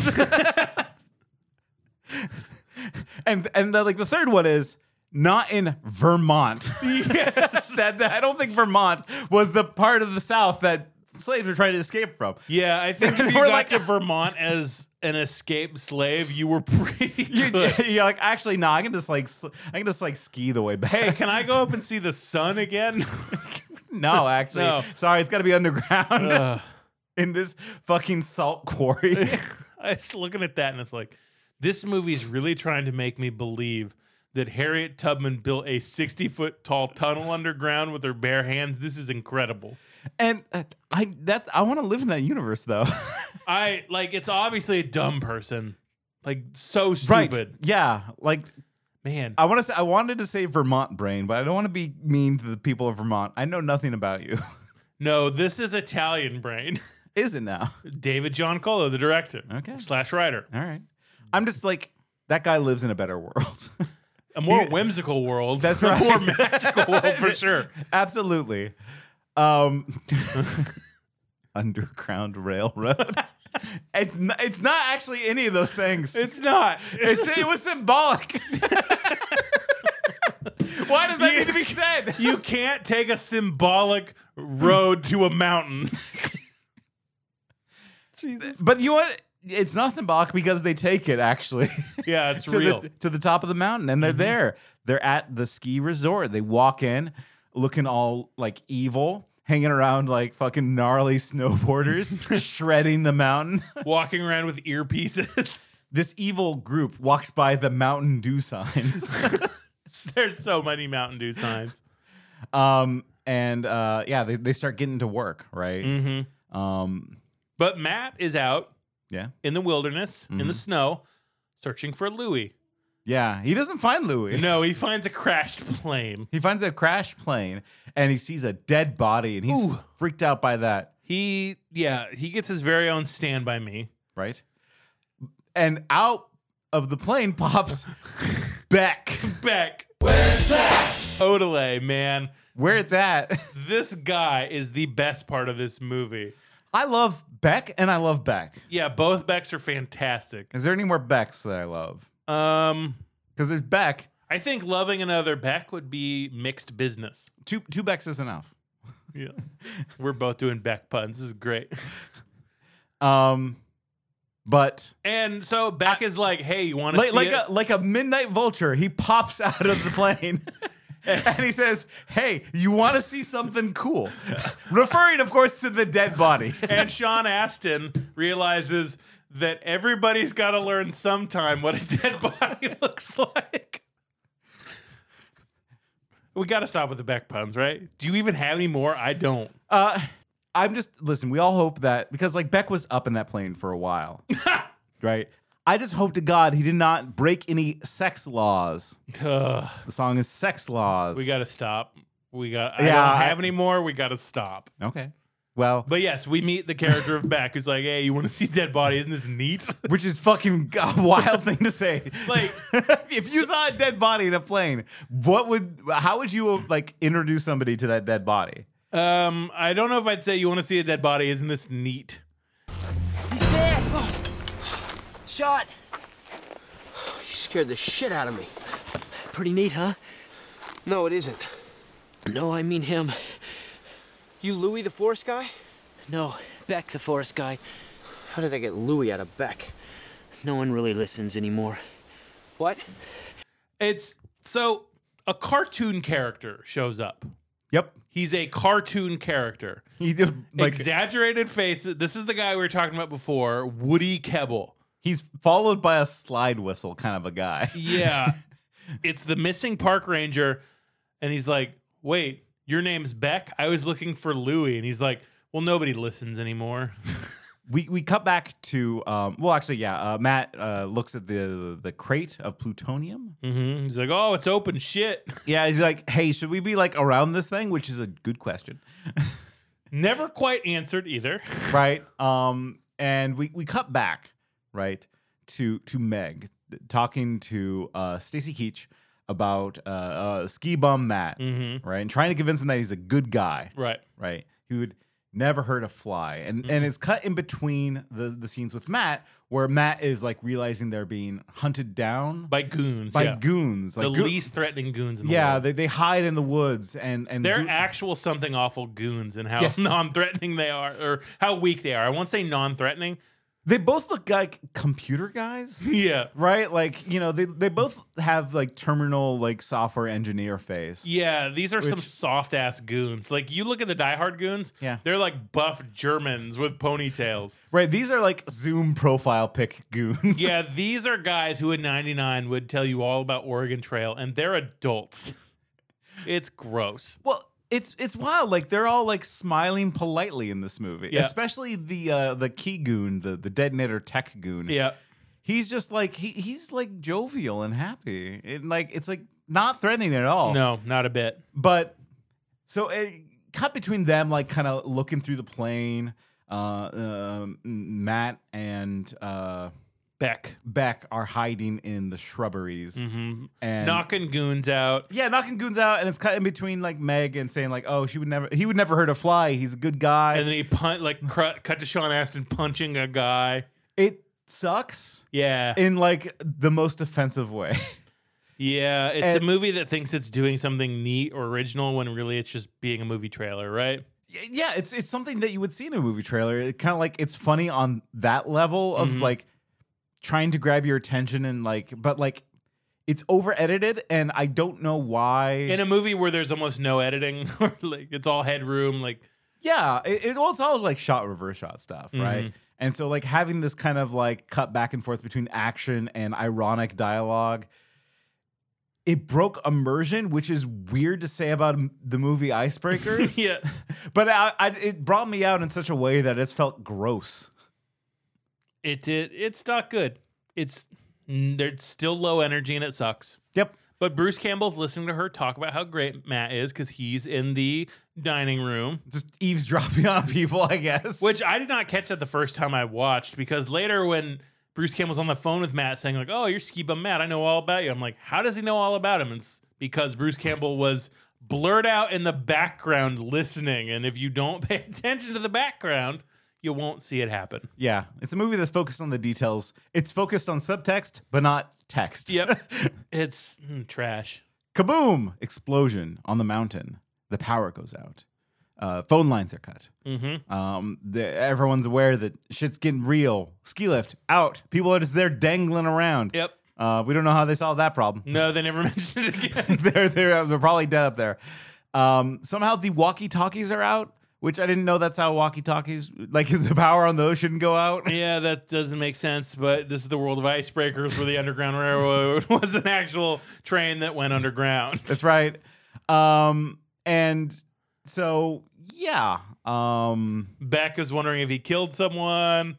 Right. We don't know. So a forced battle occurs, and Beck saves the day by valiantly hitting a guy with a gun instead of shooting him. Hey, Beck, can I give you a piece of free advice? The next time somebody gives you a gun when you're being chased by machine gun wielding maniacs, use it. That's a good tip. Yeah, because Beck, he's a cartoon character. He's very stupid. Fucking Freakazoid shows up and hits him with a mallet. Yeah, he hits him with a mallet, then offers Sean Astin some Pez. That's not a bit. He says, hey, you want some Pez? I think I killed a guy. You want some Pez? Like, guys just bleeding in the corner. Dude, this dude has committed some crimes. Right? Yeah, sex crimes. Like, he killed Louis. He stole Louis' clothes. He's like, I'm Beck now. Who's Louis? Only Beck. I love Beck. And so this is like when the explosion happens, this is when the FBI kind of shows up. Yep. Right. They take over. The Clay, the resort boss, is like, no, we have to keep serving breakfast. No refunds. That's right. That's right. Crack a couple extra kegs and start serving free beer on the deck. That should quiet down the loud ones. And remember, no refunds. So Grieg, like, hears the explosion and he's like, all right, it's go time. Yeah, he realized something is foot. He's like, well, it's time for plan B. It's time to serve the guests their dinner, or some other like dumb line. Like, what they speak in code that like they don't need to. Yeah. Right? It doesn't make sense. I don't understand it. It's time to light the birthday candle. The albatross is hanging on the neck. It's bad, folks. It's written very poorly. Yeah. He's like, time to point guns at people. And he does that. They're scared. Yeah, he's firing guns. He's like, I only need one thing from you folks, and that's peace and quiet, which I think is a great line. But if it were delivered like a flamboyant gay terrorist, it would be much better. Well, and it's not threatening. Bruce Campbell's not threatening in this movie. And he can be. Oh, yeah. We know that he can be. Yes. He was like good threatening in like Lunatics. Mm-hmm. Right? He's been threatening. Yeah. But like he can't be threatening for two things. One is just his character is not set up that way. Yeah. But also the lighting really fucking sucks. Super overlit. In the hostage situation. Like it looks like it's snow. Like it looks like fluorescent lighting. It looks like they're caught in a Walmart. And like not in a threatening way. It's just like you can see everybody, you can see every little crevice. It looks like a fucking dining hall, and that's not threatening. Because they used this location. They just filmed it there, and that's how it was lit. And yeah, they didn't bring in their own lighting, I guess. No. And you can just see every gross detail. Like there's a 60-year-old goon. Yeah, and he's way like old he's got Henry. Sunglasses on. He's just swaying in the background, holding a fucking gun. Yeah, he's swaying because his feet are tired. It's like, oh, if I don't put these things up, they're gonna get swollen. And like in like good lighting, you can kind of hide that a little bit. You would just see gun and like menacing guy back there. And we've harped on movies like lighting being shit before. Alien Apocalypse, big offender. Sure. Like lighting is super important to movies, and there's no reason this movie should look this bad other than it was cheap and they shot it at a resort. Yeah, I don't know how they constantly make this problem of like making it overlit, right? You would think that being underlit is actually the problem. I mean, like back then, I don't know how it's overlit, but now it's overlit because they just correct it all with CG. And it looks like shit. Yeah, there's no shadows and there's no contours. We see every single divot in Bruce's bald skull. It's not threatening. No, he like. If I'm going to put on my phrenologist hat for just a second. Please do. That's the one with all the like measuring prongs? Yeah. The phrenologist hat? Calipers, yeah. Yeah, okay. Bruce Campbell does not have the head of the shaved head of an alpha. I'm sorry. Listen, power to all the bald friends out there. We love you. Yeah, I'm going to be one soon. Yeah. Just like, look at your skull. Do you have like the butterbean kind of bump? Like, because like some people have like it's just a smooth circle, and on top of the circle there's like kind of like a nub. Yeah, like a crest. The Picard nub. Yeah, I think he's great. I mean, flat is good. Some people have a head that looks good without hair. Like I can think of a couple of our friends that look great without hair. Yeah, I'm thinking of Greg and John. Sure, and I'm sure they're listening. I think they both look fucking fantastic. Great. Fucking Picard. Michael Chiklis. Michael Chiklis. Yeah. Bruce Campbell does not. He's got a head that should have hair on it. Yeah, he has good hair too. Yeah, but like, which that's fine. This movie insisted on chemo guy, and like, and not in like, he looks sickly, and not like intentionally sickly. And like, if you're gonna have sickly villain, he should be kind of like snaky and sinister. Right? Yes, and he should be coughing blood into a handkerchief. He should really feel like he has nothing to lose. Fucking Breaking Bad did this shit. Yeah, it stole it from Icebreaker. I get this right. Like he doesn't try. He's not trying. He's not menacing during the scene where he pulls the gun. He's not putting in the work. There are little flourishes here and there, but he's not Bruce. Yes, I think. I just think that they kind of like the director crushed Bruce, life crushed Bruce, Bruce crushed Bruce. Yep. It's the lowest point I've seen him. Like. It's hard to unsee it, right? Yeah. Like when I thought that and I talked to you about it, I just thought, no, there's no, like I kept thinking it's like, well, maybe the chemo is making him like low energy. It's like, no, he's low energy. Like he's performing badly. It's the line from the helicopter that made me knew something was wrong with Bruce, because that delivery is bad. No lies. No lies now. Yeah, and if he had even an ounce of fucking character, he could have sold that. Yeah. Because Bruce can sell. If Bruce can be a fucking horny ant, he can be a gay terrorist. I mean, like, or just like in Alien Apocalypse, he gave it an Alien Apocalypse, he did. Right? Yeah, he did. Yeah. The condition is terminal, or whatever that line was, right? Oh, God. But like, leave now just didn't work. And so what happens after he takes the hostages, right? Like the FBI people show up. Yeah, and they're like, we're commandeering the mountain. Yeah. And Clay does not like that. No, Clay doesn't like change. Yeah. So if you try to break Clay's routine, he has a bit of a freak out. He starts stimming. So we should say it, right? I don't think he is autistic. I do. I don't think they told him. Hey, I don't think he's acting like he has autism. I think this actor did he. So do you think the actor made a choice? Right, this is a choice he made. I don't know. I think he's like, I know this guy. He has these affectations that would be good for this character. I'm gonna do that. I think that's the charitable read. Yeah, and he's like, not realizing. That guy's actually just autistic. Yeah, because when the FBI, the North Face FBI guy, I call him that because all the FBI gear says the North Face. It's funny.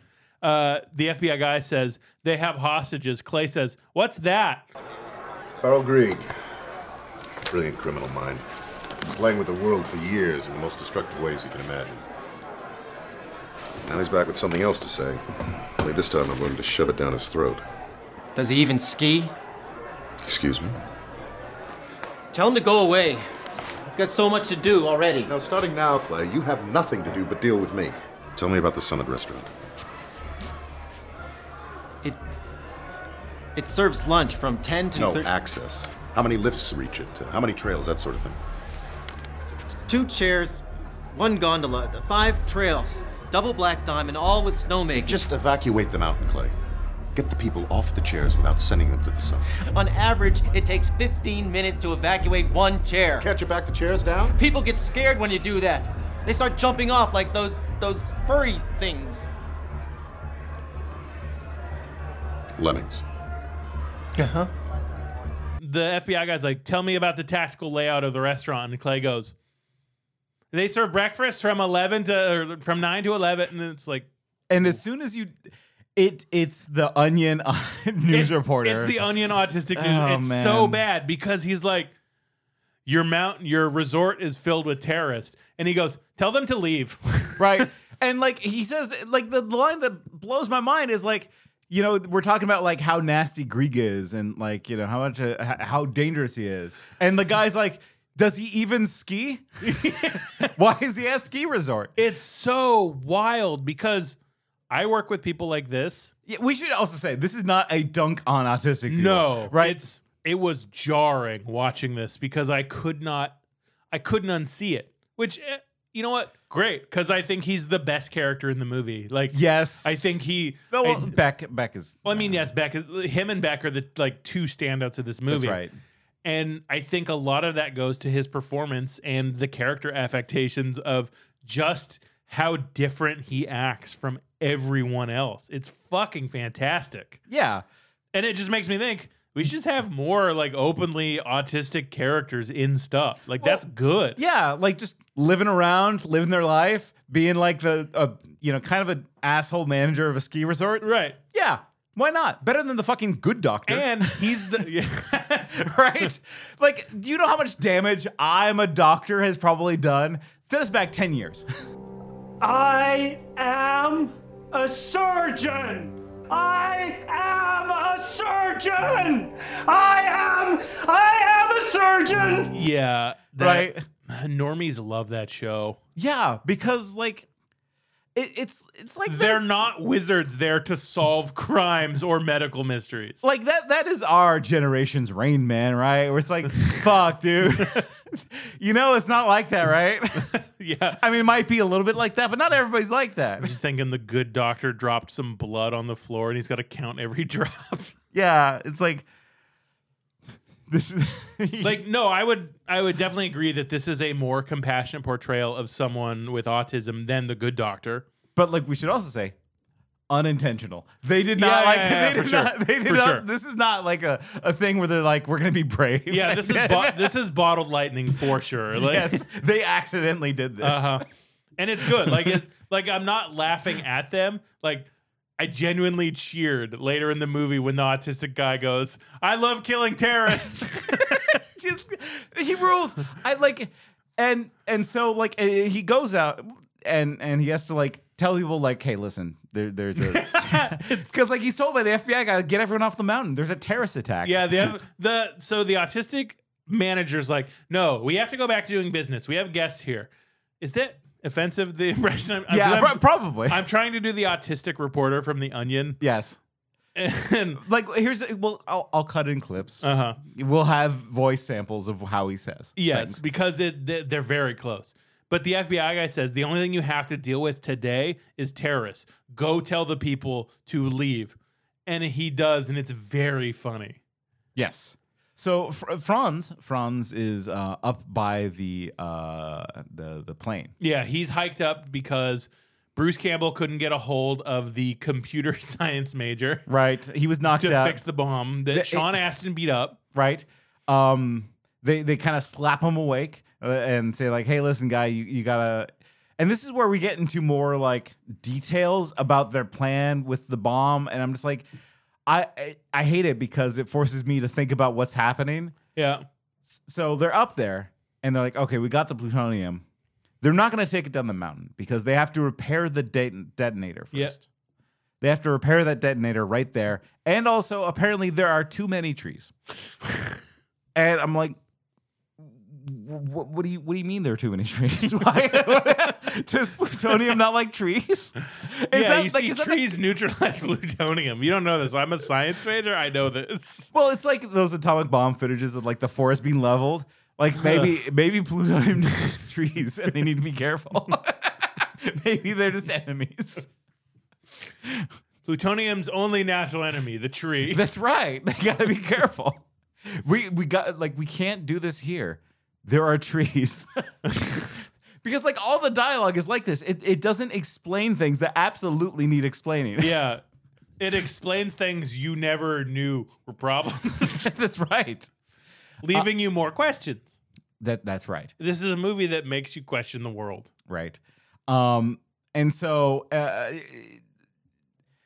Matt calls Grieg. Well, he doesn't call Grieg directly. He calls his girlfriend. He's like, I gotta call my girlfriend. Tell her I'm sorry for being late. Because he's like a wife guy before he's married. Yeah, he's like, because like Beck brings up a good point. Oh, you calling the police? No, I'm calling my girlfriend. And he's like, oh yeah, that's good. You should do that. Yeah, you should do that. Definitely do that. Yeah, I'm Beck. I love whatever Beck does. Don't do that. Calling the police? My girlfriend. I'm late for lunch. Oh yeah, you better. So he calls the ski resort, like the restaurant at the top of the summit, where the hostages are. Yep. And Bruce Campbell picks up the phone. Grieg picks up the phone. He's like, oh, hello. And they have like sassy back and forth. Yeah. Which doesn't work. No. And he cajoles Matt into like, I'm a bad man and I will kill your girlfriend if you don't tell the police, the news that I'm a bad man. Tell them there's a terrorist up on Old Killington Mountain. And it's unclear why he's doing this. Plan B? Plan B. You know, it's his birthday. You can't be mad at him. Yeah, birthday right. boy gets to do whatever he wants. He's at a stressful... You know this. It's your birthday. It's true. It's true. Okay, yeah. Which is why I'm drinking Magic Mind on your birthday. Yeah, happy birthday. Happy birthday. Cheers to that. Cheers. And so Matt says like, okay, I need to save my girlfriend right away. Mm-hmm. I'm not going to go to the news. I'm not going to go to the news. The news media, the Lion news media, no. That's right. Who can I trust with this mission? Right? That's very important. Beck. Beck. I'm going to trust the guy who kills someone and then offers me Pez.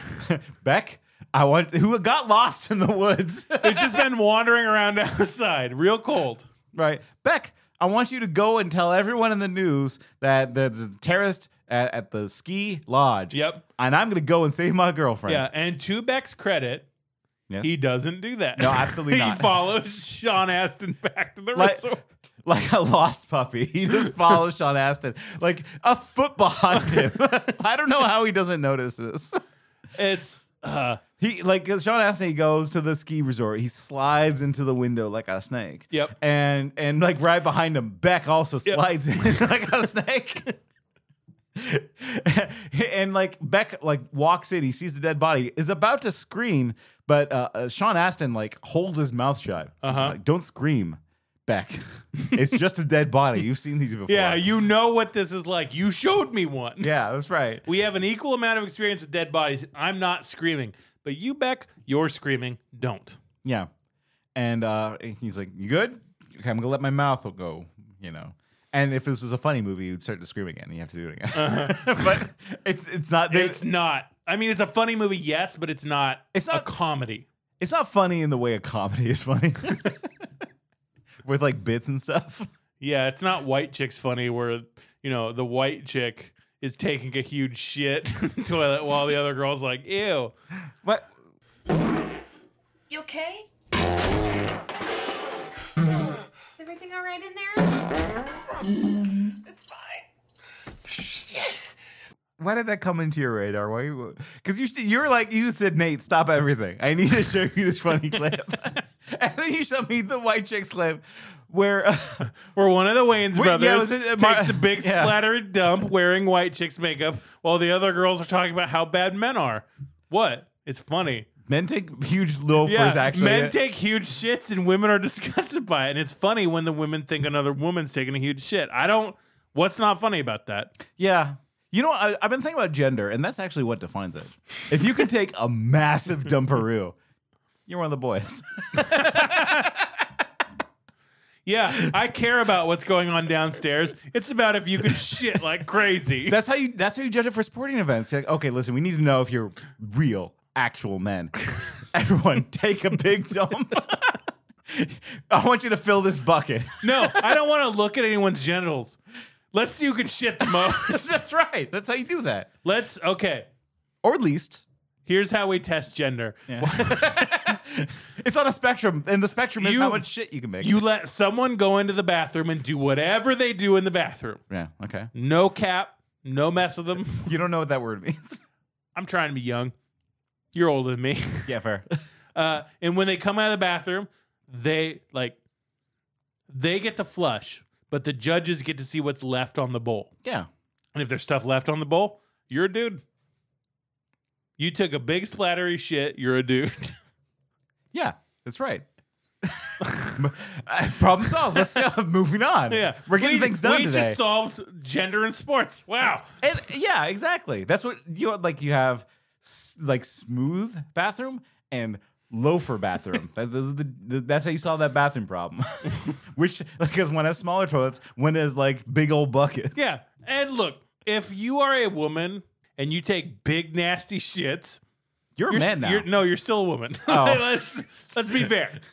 Let's be clear. Okay. All right.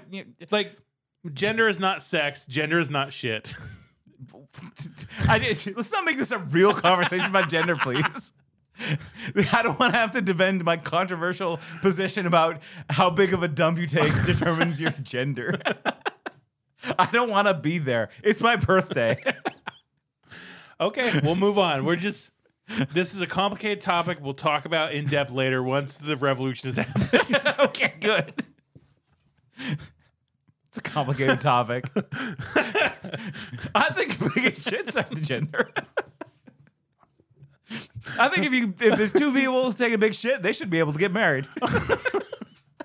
You can't have two big shitters in a house. How big's that toilet? No, you can't have his and his knives, poop knives. That's just gross. Only one knife per household. I ain't using my husband's poop knife. All right. I hope to God this all stays in. No, of course, this is great. So Sean Astin, right? He's ready for action. He's like, listen, Beck, I really need you to go tell the media. Go tell the media. And he's like, all right, got it. This time he actually does it. Beck leaves. He's gone, right? And Sean Astin's like, okay, there's a hostage situation. I am Matt, ski patrol, and I love my girlfriend. Yeah. I'm going to save her, right? And so he walks in, he sneaks into the kitchen, but they laid a trap. Right? They certainly did for this hobbit. Fuck. They laid a trap. See, they have a perfectly baked potato on the counter.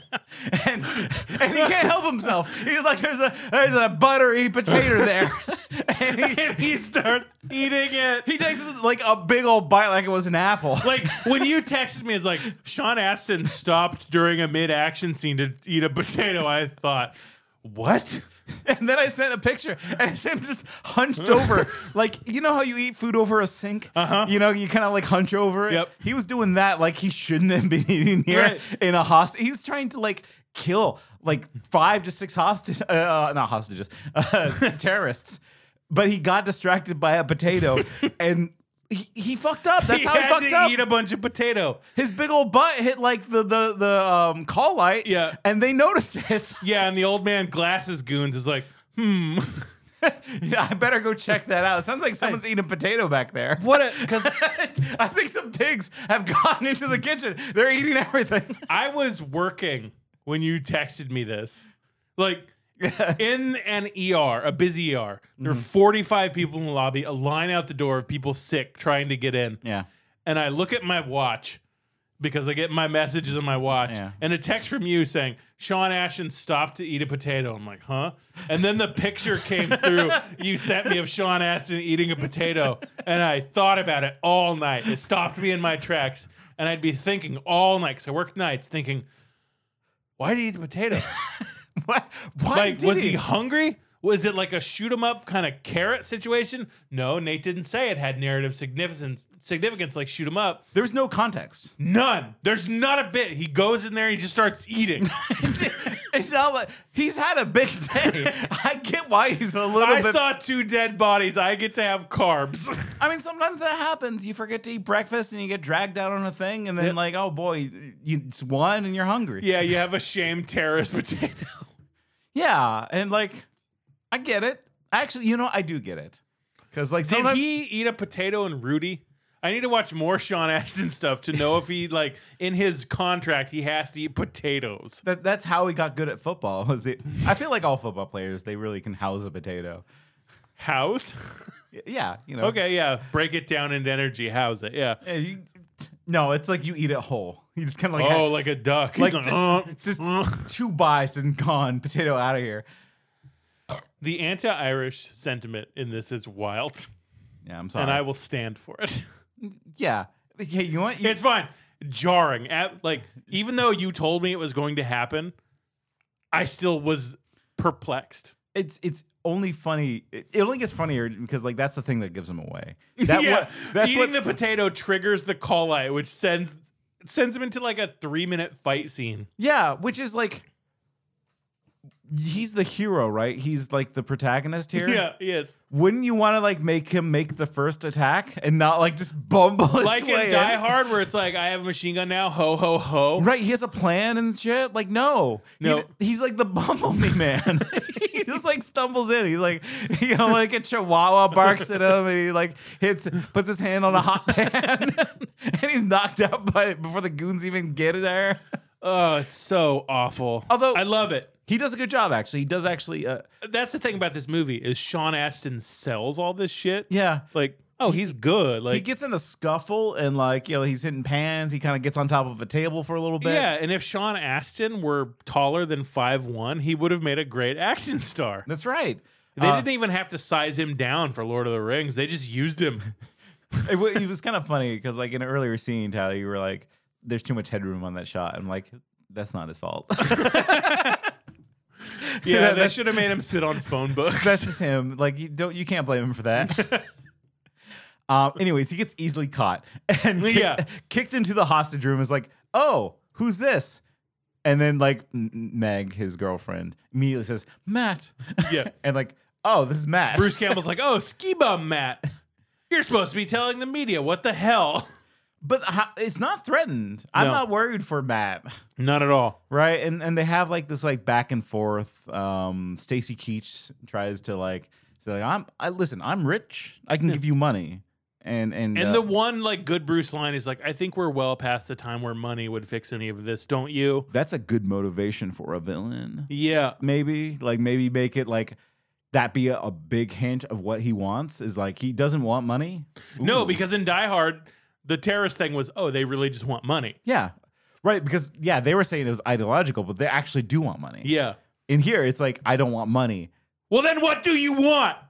Well, we're about to find out or not find out because Bruce Campbell pulls Matt over and he lays out his motivation. Yeah. Okay. He's like, I don't even know where to start with this scene because I still can't make sense of it. Can I say one thing? Yeah. Okay. So before Sean Astin gets pulled aside, leave that on the table, right? Mm-hmm. He takes Meg, drags her outside. Oh, we get it. Yeah, and because like there's a helicopter outside, right? With like Mr. Langley, FBI himself. He got a name. He got an introduction. He had like a good portion of the beginning of this movie. He's hunting Bruce Campbell. Right. He's the cat in this cat and mouse. Yeah. Right. Cat and also cat. Yeah. Yeah, for sure. Right. And like, so Will Langley is in the helicopter and we see the situation where like Meg is being held. There's a sniper crosshair trying to get Bruce, but it can't quite do it. He's like, I can't get the shot. Mm-hmm. And like Will looks over to him and says, take the shot. Mm-hmm. Oh, we're going to shoot through Meg. Yep. That'll be cool. But before that can happen, Bruce is already on the case. Grieg. Grieg is already says, all right, take the shot. Right. And then like this guy with a cyber bazooka. Yeah. Fucking blast a main character out of the sky. Yeah, they blow up all the North Face FBI agents. All the cops get blasted. Yep. There's a shootout between Sandra's crew and like the police. Yeah, Sandra, the weird British terrorist, is also like shooting up cops. They decide, okay, you know what? Time for bazooka. It's bazooka o'clock. And they start bazooking the cops. Yep. They're all dead. Yep. All the cops are dead. Which perfect world. Like, let's pray for that. Yeah. It's like, all right, cool. You know what? Maybe like so far, I'm on the terrorist side. I'm on pro cyber bazooka. Yeah. I've always been there. Whatever that cyber bazooka's doing, I want to be a part of it. Yep. But and it's like I'm all for killing off main characters if it serves a purpose. Yep. No, they just got tired of talking about the FBI people. I think so, yeah. I think like, oh, they're dead now. Yep. Moving on. Mm-hmm. Because actually, they're dead now. Moving on. Right? They go back inside, and this is where we get the scene between Bruce and Sean. Yeah, Bruce. I and Sean. I don't care about their characters. I don't either. We're talking about actors now. Yes. Bruce and Sean. They're like, he puts on the table two things. Yeah. Right. He does. One is a gun, mm-hmm. and the other is a VHS tape. Yeah. Right. And for younger listeners, that's like, I'm not going to do that bit, but it's like a laser disc, but like smaller. It's some like really weird plastic you put in a box, and it show movie good. Yeah. Yeah. That's right. I don't know. And it's his manifesto. He says, this is everything. This is what it means. This is why I'm doing this. Like, I want to know what that is.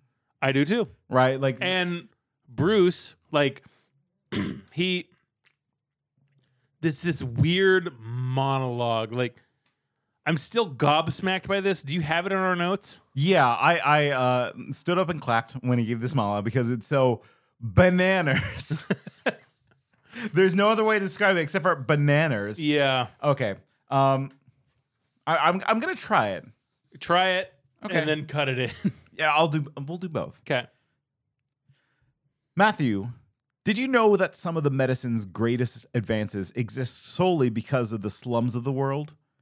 Because of my parents who put food in my belly by allowing all manners of things to be put in theirs. If you try to hurt them. Yes. How does one end such a sentence if one is powerless? My time is done on this world. Today is the last blue sky. The monsters are the normal ones, the everyday faces passing you in the street, wearing fine suits, paying you a compliment. If no one bothers to look, how should they be stopped? Think about that. Okay. Can I try that too? Yeah, let's. And then after this, you get to cut in the Bruce and to Yeah. see if one of us maybe did it a little better. Yeah, let's have fun with it. You go for it. Okay. Yeah, here we go. Matthew, did you know that some of medicine's greatest advances exist solely because of the slums of the world? Because of my parents who put food in my belly by allowing all manner of things to be put in theirs. If you try to hurt them. Yes, how does one end such a sentence if one is powerless? My time is done on this world. Today is the last blue sky. The real monsters are the normal ones. The everyday faces passing you in the street wearing fine suits paying you a compliment. If no one ever bothers to look, how shall they ever be stopped? Think about that. This is stuff you could dig into as an actor. Matthew, did you know that some of medicine's greatest advances exist solely because of the slums of the world? Because of people like my parents, who put food in my belly by allowing all manner of things to be put in theirs. I'm not surprised. Yet not moved either. Don't be too hard on her, old man. Sometimes these ski bumps, they don't turn out well. If you try to hurt them. Yes. How does one end such a sentence when one is powerless? My time is done on this world. Today is the last blue sky. This is my story, explaining why I've done what I've done. And I would like you to get that information into the right hands. Why would I even pretend to help you? Because you're not doing it for me, but for those unfortunates you will never have the honor of knowing.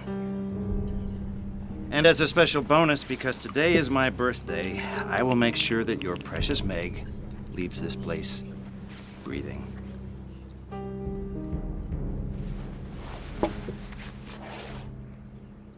I should believe you. Leave. It's almost time for all of us to go home. I've thought about it. This is bullshit. Yeah, this makes no sense. This is fucking. I had to, because like I typed out this quote. Yeah. And I had to like, wait, go back. Did they actually say these words? Yeah. Are these the words as written? Yep. And I'm like, I keep on reading it. I'm like, what the fuck are you talking about? Like, yeah, what parents who put all manner of things in their bellies to put food in my belly? Did you know that medicine's greatest advances exist solely because of the slums of the world? Do I?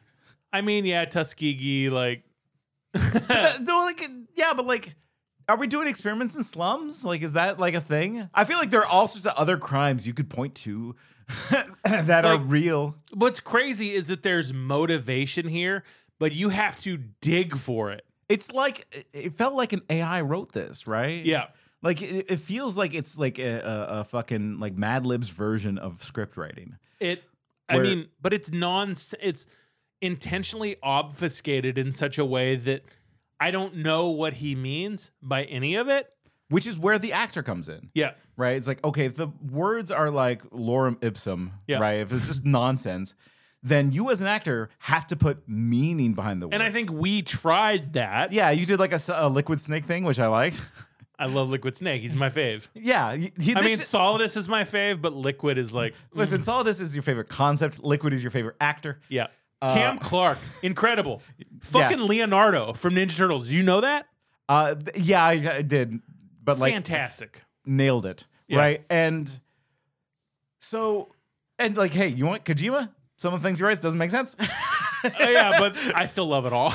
Right, but like because he sells it, because like this character should have been a Liquid Snake. Yeah. He should have been a like person who has an affectation, the way he talks. I'm drowning in time, ski bum. Right.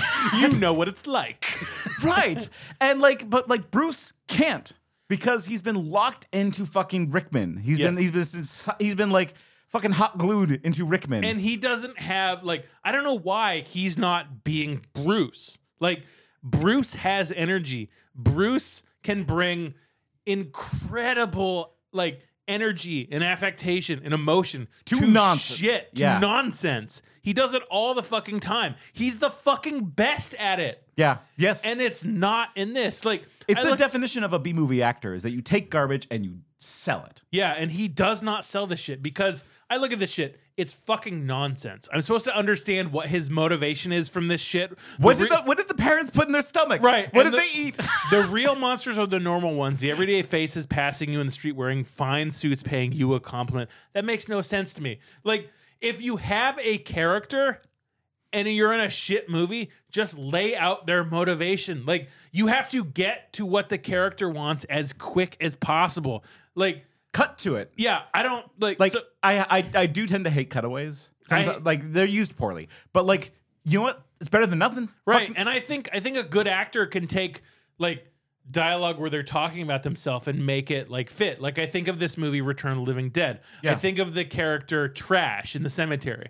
She efficiently and quickly lays out her motivation when she asks if anyone thinks about dying all the time, and the character's like, no, I don't think about it at all. Yeah. And she like explicitly says, well, I think the worst way to die would to be ripped apart by old men, hands tearing you apart. And that's what fucking happens to her.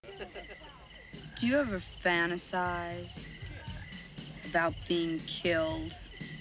Never. Do you ever wonder about all the different ways of dying? You know, violently? And wonder, like, what would be the most horrible way to die? Try not to think about dying too much. Well, for me, the worst way would be for a bunch of old men to get around me and start biting and eating me alive. I see. First, they would tear off my clothes. Let's get some light over here. Crash is taking off her clothes again. All-time character introduction. You know who she is. You know what she's afraid of. You know what type of person she is. You know how many clothes she likes wearing. None, as it turns out. Yeah, I don't know exactly what Trash's parents put in her belly or in their bellies to fill her belly. Right, and like when you have an ensemble cast, like more than like 5, and this movie has more than 5. You have to be quick with your introduction. Who are you? What are you like? What are you doing? Yeah, right. We don't know why Bruce Campbell is like blowing stuff up. We don't know why he's a terrorist other than I have cancer and cancerous people are going to blow up the world. It's also like subtly implies that cancer's evil. Yeah, it does do that. I was like, because like, did cancer make him evil? Because it sounds like he's had cancer since he was a child. Like his parents ate something. I'm cancer boy. Kind of. Every day is a gift. And I shall take your gift away. Right? And so my time is done on this world. No more blue skies. But like at the same time, I love this shit. I was smiling, I was clapping I had to go back and watch it again because I was like, did any of this make sense? Not a bit. I'll watch it again. I was like, hooray, nonsense. And I kept thinking, oh, he gives Sean Astin the VHS tape. He's going to watch it later and explain his motivation. It's going to be like this horrible thing where it's like, I'm actually saving all the children or whatever, Sound of Freedom style. We're going to get to what happens in this tape because the tape has an excellent payoff and it's not what you expect. It's not the content of the tape, but the quality of the tape. If you're a writer and you introduce these things, you know that the things you introduce have to pay off somehow or have to be important somehow. And this tape is important. It pays off in a big way. It pays off. Whatever. I like that it wasn't on purpose. But I do like the idea of there being a MacGuffin. Yeah. Like, well, not a MacGuffin, but like something that would bring like everything into focus. It would bring it all together. Like a Sherlock Holmes mystery where there's like we find out who did it and it's on this scroll. Yes. And that scroll gets used as a bludgeon to beat someone to death and burns in a fire. Well, okay, we have to move on. So after this, he's like, okay, you know what? I'll go on your mission, evil man. I will get this tape, this VHS tape, to the news. Yep. And he leaves. Only to then hand it off to Beck. The most reliable man. It's like, listen, Beck, I can trust you. Because honestly, he did bring the news. He did, yeah. The news did show up. He's like, yeah, my mom knows somebody at the station. Yeah. Like, good job, Beck. Yeah, and then the Clay, the boss, he realizes what you and I have realized is the cops are all a bunch of cowardly bitches who just died. He says chickens. He does say chickens. They're a bunch of chickens who only look out for their own skins. They all left, actually. Yeah. Like, because after a couple of them blew up, they just ran away. Which, sometimes if children are being gunned down, cops just hide for about 40 minutes. Yeah. They get confused. It's confusing. Maybe some other cops are going to go in there and take care of the shooter. Moral of the story is, the cops are shitty. Cops are a bunch of chickens. They're a bunch of fucking cowardly bitches who just die. And sometimes you have to take your own safety in your own hands. Yeah. And steal a cop's gun. Which is what Clay does. Sneak over to the Dare van and steal a fucking M4. Yeah, he grabs a fucking M16 and just... I don't know guns. Is it M16 and M4? Like cop, like long rifle. Yes. And like he's just like, I'm gonna take care of business. It's like, damn, dude, you stole a cop's gun. Which listeners... This escalated. Which listeners, let's just be clear. always grab the cop's gun. Well, not from them, from their van. Or like if they leave it unhooked, or like if you can get it, you won't go to jail. If you're fast enough. Yeah, if you are Sonic the Hedgehog, steal a cop's gun. Or if they all run away because of cyber bazookas. Which anyways. So in the meantime, Matt, he's like, listen, these guys, they're up to no good. Mhm. By the way, I'm explaining this, the movie doesn't. No. They're like, these guys are gonna like just blow up the plutonium here. Yep. Like, I don't trust that Greek. He has a death wish. Mhm. He's gonna blow up this dang mountain, and I gotta stop him. Only me. So Beck, take this manifesto, drive down the mountain. I'm just gonna take care of this detonator thing. Yep. The only way I know how, which is shredding it on my snowboard. Genuinely the most energetic, coolest part of this movie. Damn, like it kind of wanted me. Like, I skied like twice in my life. Oh, Mr. Fancy Pants Daddy Warbucks with the money, ski money. Yeah, I mean, I was like dirt poor in Japan at the time. Because I kind of like just took a bus up this mountain. And I'm like, I have to ski now. Anyways, it was fun. But this fucking ski chase scene. So he's like, he does like this kind of like smooth kind of like snowboard scoot on to like to grab the detonator. Yep. He then does a kick flip and kicks one of the not Sean Ashmore, but like whoever they hired. Sean Astin. Ashmore's the other podcast. Too many Seans. Too many Seans. Wallace Shawn gets onto a snowboard and fucking does a kick flip and like punches the guy and like scoots away. and like thus begins like the 10-minute scene of like fucking It's snowboarding. long. So yeah, Sean Astin's being chased by a goon. Obviously stunt doubles for both. Yeah. Like One is wearing a cool trench coat. Again, like it's been long enough. Trench coats can be cool again, right? I think they were always cool, and especially cool because of the Columbine stuff. Okay, cool. I'm glad we're on half a page about that. So like, but like, you ever like have a friend who's like into like skate videos and like they're just like, hey, you just want to chill out and like watch some skate videos? Yeah. Those things suck. I hate skate videos. But this is a little better than that because it's like X Games. We were watching this tonight. Yeah. And I don't know if you caught this on your first watch through or not, but Sean Astin's being chased by a goon. They're both snowboarding down the hill. And I looked at you and I said, why are they doing tricks? You're right. Because they're doing jumps and they're like doing like kick flips and twists and flips. And it's like they're chasing each other, trying to kill each other. Why are they doing spins and flips? Because they get more points. You got to combo them together, right? You like got to grind the rail to like keep the combo going. Yeah. Tony Hawk, pro skater. Yeah. That's right. No, because it's fucking sick. And if because it is cool. Right. And if you're being chased down a mountain, at least just like have a fucking wild ride, man. I could not believe it's like, okay, the main character's even doing tricks, being chased while being shot at. Oh, now the goon is doing flips. Maybe it does actually make you faster. Like it's that adrenaline. I think it's just some stuntmen ski people having fun, and the director's like, fuck it. Fuck it. I don't know what to say. I think it's great. I didn't notice it the first time. I just thought that was like you want like run, Sean Astin. You can do it. I did it again. Sean Astin. It doesn't matter. They're all the same guy. They really are. One of the goons before they go on this wild chase says something like one of my favorite lines, which is, "Go where I think I'll stay.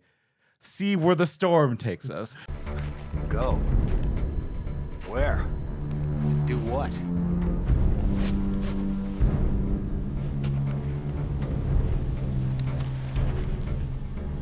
I think I'll stay. See where the storms take us. Because like he's about to be blown up by his fucking boss. But he wants to stay with Bruce Campbell. He does want to stay with Bruce Campbell. Campbell. It's so fucking gay. Right. And so Grieg actually figures out what's happening, right? Yep. He's like, what do you mean the detonator's been fucking taken by ski patrol? Ski bum. So he does what he promised. Yeah. And like takes Meg and like throws her into one of the carts that goes up the mountain. Yeah, like a little gondola that goes up the mountain, and slaps a bomb on the side of that thing and sends it up. And I was like, just shoot her. Yeah. With your gun. Just execute her. It doesn't matter. No, instead he puts a bomb on the gondola and she's like, no, help me, help me, help me. Like he fucking ties her to train tracks. Which, yeah, hey. Like all this action is happening at once. Now, should we talk about one of the best scenes in the movie now? Of course. Shooting at Sean Astin is Sandra, the British villain. That's right. Sandra. On her snowmobile. That's right. And chasing her with his snowmobile is a certain Beck. Yeah. Where it's at. He's back there. Odelay. He's like... So this scene, the showdown between Beck and Sandra... I don't even know. So they're on snowmobiles. Beck is matching her, pulls ahead, calls her a bitch. Which, like, okay, fine. Fine. Another 10 seconds happen. Cuts back to Beck, calls her a bitch again. He calls her bitch twice. And it's so fucking funny. Bitch. It's like road rage, like what you do when you're angry at a car that cuts you off. But it's not energetic because he's like, bitch. I mean, yeah, that's what I meant by like road rage. Like when someone like fucking like cuts you off, you're like, God, fuck you, fuck you, you asshole. But like, and so Beck takes the weapon at his disposal, Pez. He throws it at her. Yeah, it hits her. She's like, whatever. It's Pez. He takes out a cell phone. Throws it at her, completely misses her. Yeah. Takes out Bruce Campbell's manifesto, the VHS tape, throws it, hits her in the fucking face. Yep. This actress takes a VHS to the face. Those things are heavy. They are heavy. She slides her snowmobile, slides into a pole, and she explodes. That was funny. But like the funniest thing, I think, in this entire movie is Beck looks back, sees the like burning corpse of Sandra, and he's like, yeah. He's like, aha, bye-bye. Yeah, he's like, later. He does like a finger wave.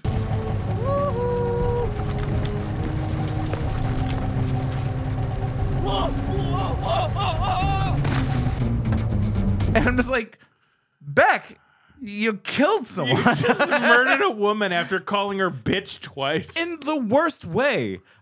Death by fire. Yeah, she got Sonny Bono'd in the worst way. No, possible. worse than Sonny Bono. Well, yeah, because he we survived. hope she got Sonny Bono'd. Otherwise, she's like screaming while dying. We hope she like got her neck snapped because like all you see is a column of flames. Yeah, she's gone. Saunders exploded. And then he goes, whoa, and then falls back on his fucking snowmobile. Because he's fucking freakazoid. It's a fucking tune killed. He needs to put in the dip.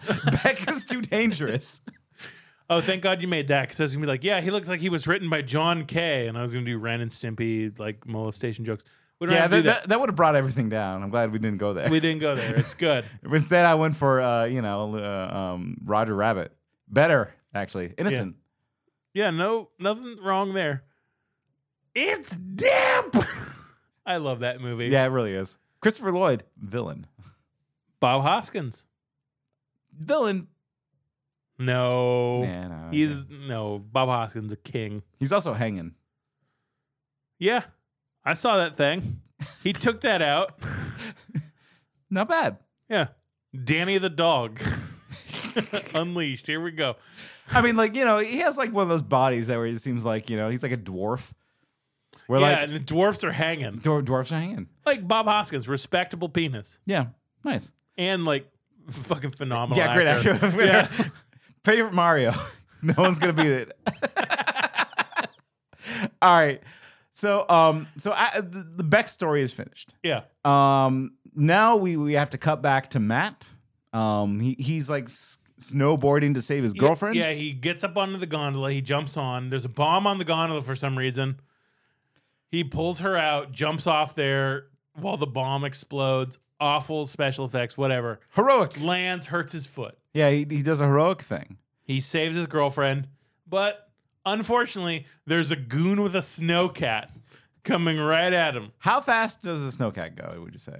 Even in this movie, not very fast. Like 10 miles. No, Yeah. 5. 5, yeah. Like, it's like parking lot speed. Uh-huh. Like slow park. Like, you're at a Trader Joe's and you're waiting for someone to open up the spot. Yep. That's the speed. Uh-huh. And they're like trying to walk away. And it's wild to me that, like, so the most popular movie of my junior high probably was Austin Powers. Yeah, right? like 96, 97. 96, right. 97. It was just like in everyone's mind. And the funniest joke in Austin Powers is the slow steamroller, where they're all saying no, and it's taking forever for the steamroller to get to the guy. Yep.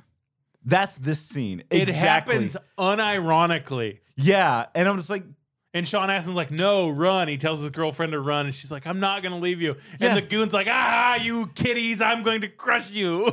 And it takes a long time, too. You can see how slowly it's moving. Yep. It reads like a joke almost. But it is not a joke. No, it's very serious. They're about to die, but wait. Our second hero comes in. Clay shoots the goon through the heart, killing him in one shot. Just one shot, done. Down. And I'm sorry, this director sucks. Like, he's an awful director, one of the worst I've probably ever seen. But that shot of the focus on the gun barrel smoking and the slow pullback to Clay, where he's like aiming the gun and he gets a big old smile on his face. It's like, now that's a fucking movie shot. Yes. Well, because the crew was professional. Yeah. The director was not. Yes. Right? Like, you can tell that it was just well made by a bad director. Yep. Right? Like, somebody, like, this DP knew how to make the shot. And it's like, you know what is really cool is, like, this kind of shot where you kind of, like, do, like, a focus at the point of the gun and then kind of move back and bring the character into focus. That shit's cool. And the actor does this sly little smile as he sees the life drain out of this goon. Like when a baby takes a shit. Like, it's just the smile of just like, I've done something naughty. Yeah. Which upset me at a core level. Like, put him in the dip also. Like, there's some problem. Yeah, because this, like, it's horrific because you're like, that was fun. I loved killing that scumbag. Let's do some more. Yeah, the character Clay says he wants to go kill more terrorists. It's like, no, that's bad, buddy. Yeah, when someone who has a tenuous grasp on what makes someone human realizes that snuffing out life is good, that's bad. Take that, you terrorist bastards! Clay. Yeah, baby. Come on. I want to kill some more of those scumbags. It's upsetting. It's like when a dog brings you a chicken. You're like, oh no, buddy. We gotta either lock you up or put you down. Yeah, we're all in trouble for this one. Yeah, I don't own a chicken. I appreciate your initiative, but you gotta go. You're on the run now. Good luck. That's the end of Clay's story. He does. We don't see him kill again. He has a taste for blood. He wants to kill more terrorists. That's where we leave him. Yep. We should also mention that Stacy Keach, alone in the snow cabin, stole guns and knocked out a goon. Yeah, it's like Grandpa, took out his belt and said, "No, that's a bad goon." Worked out. And he even said, "When this mountain blows up, we're all gonna blow up with it." Yeah. He does a negotiation thing that I like. Yep. It's like, why are you doing this again? Yeah. And they're like, well, I don't know. And then he steals the gun. Yep. And he runs off. And then, so Matt and his girlfriend are on the ground. Bruce Campbell's up on the roof of the building. And he's pulled the plutonium up. He's got a cyber bazooka. He's looking wistful. You know? He's like, I have no other choice. I just have to detonate this here and now. Happy birthday. He does. It does mention his birthday again. Yeah. It's so... And blue sky, he mentions the blue sky again. He does. He says, happy birthday, Grig. And Sean Astin throws a fucking snowball at him. Yeah. And he starts laughing. He's like, snow?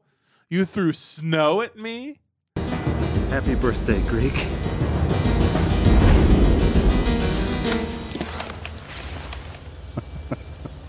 Snow. You're throwing snow?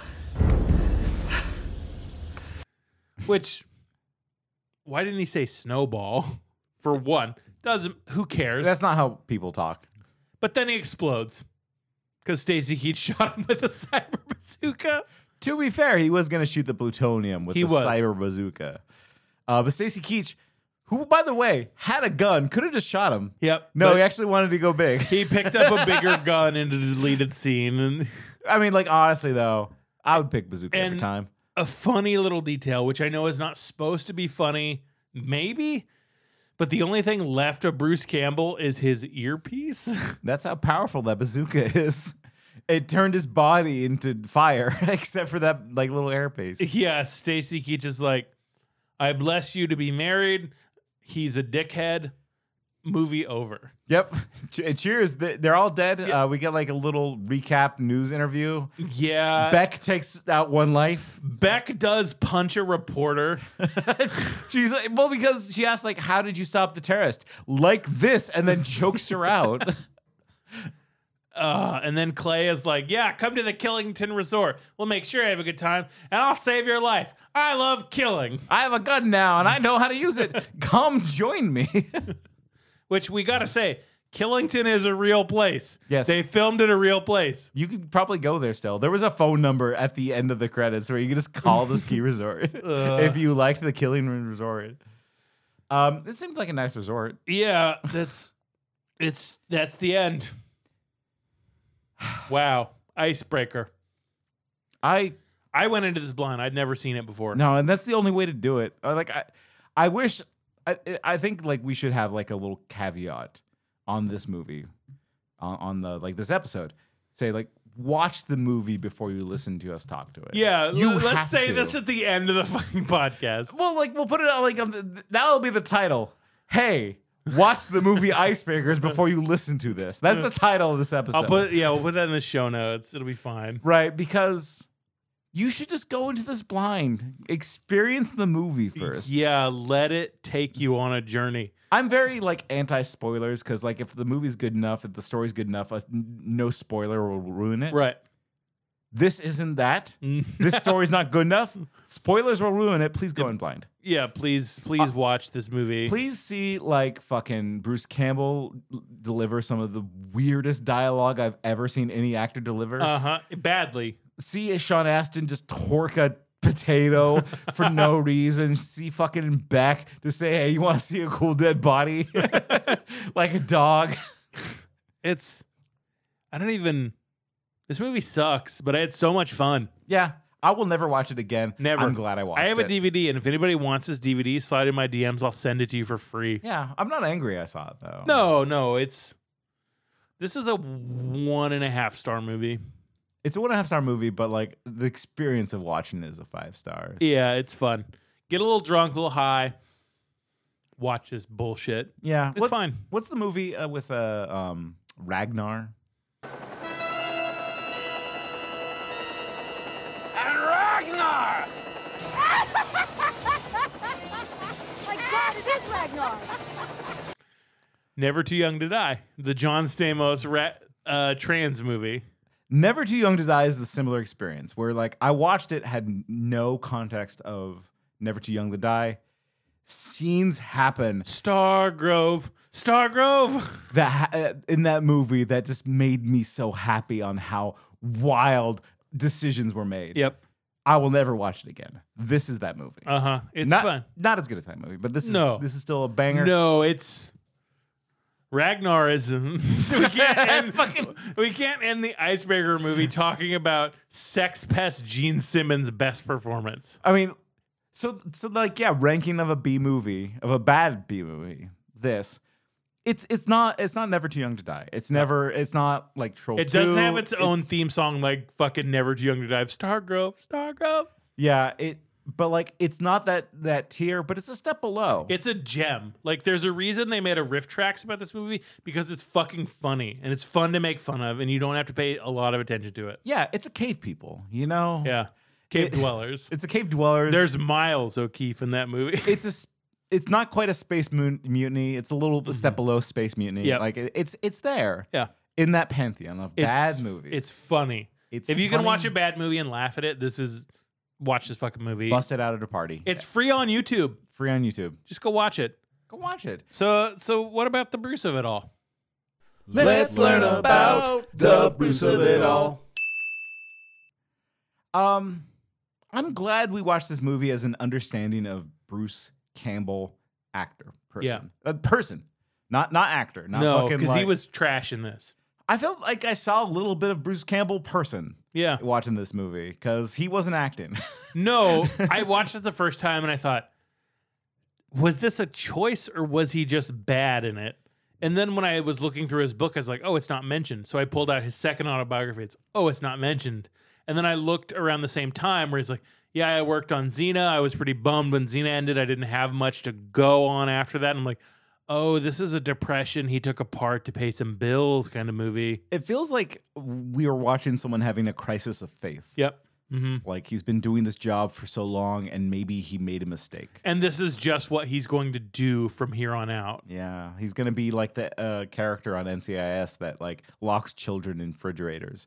Oh, I thought you were going to say the goth one that everyone loves. No, like he could have been that. Yeah. He could have been like person who shows up on Special Victims Unit and he's like, be like, I eat skin. Yep. He could have been that. But thank God for Don Coscarelli and Burn Notice, huh?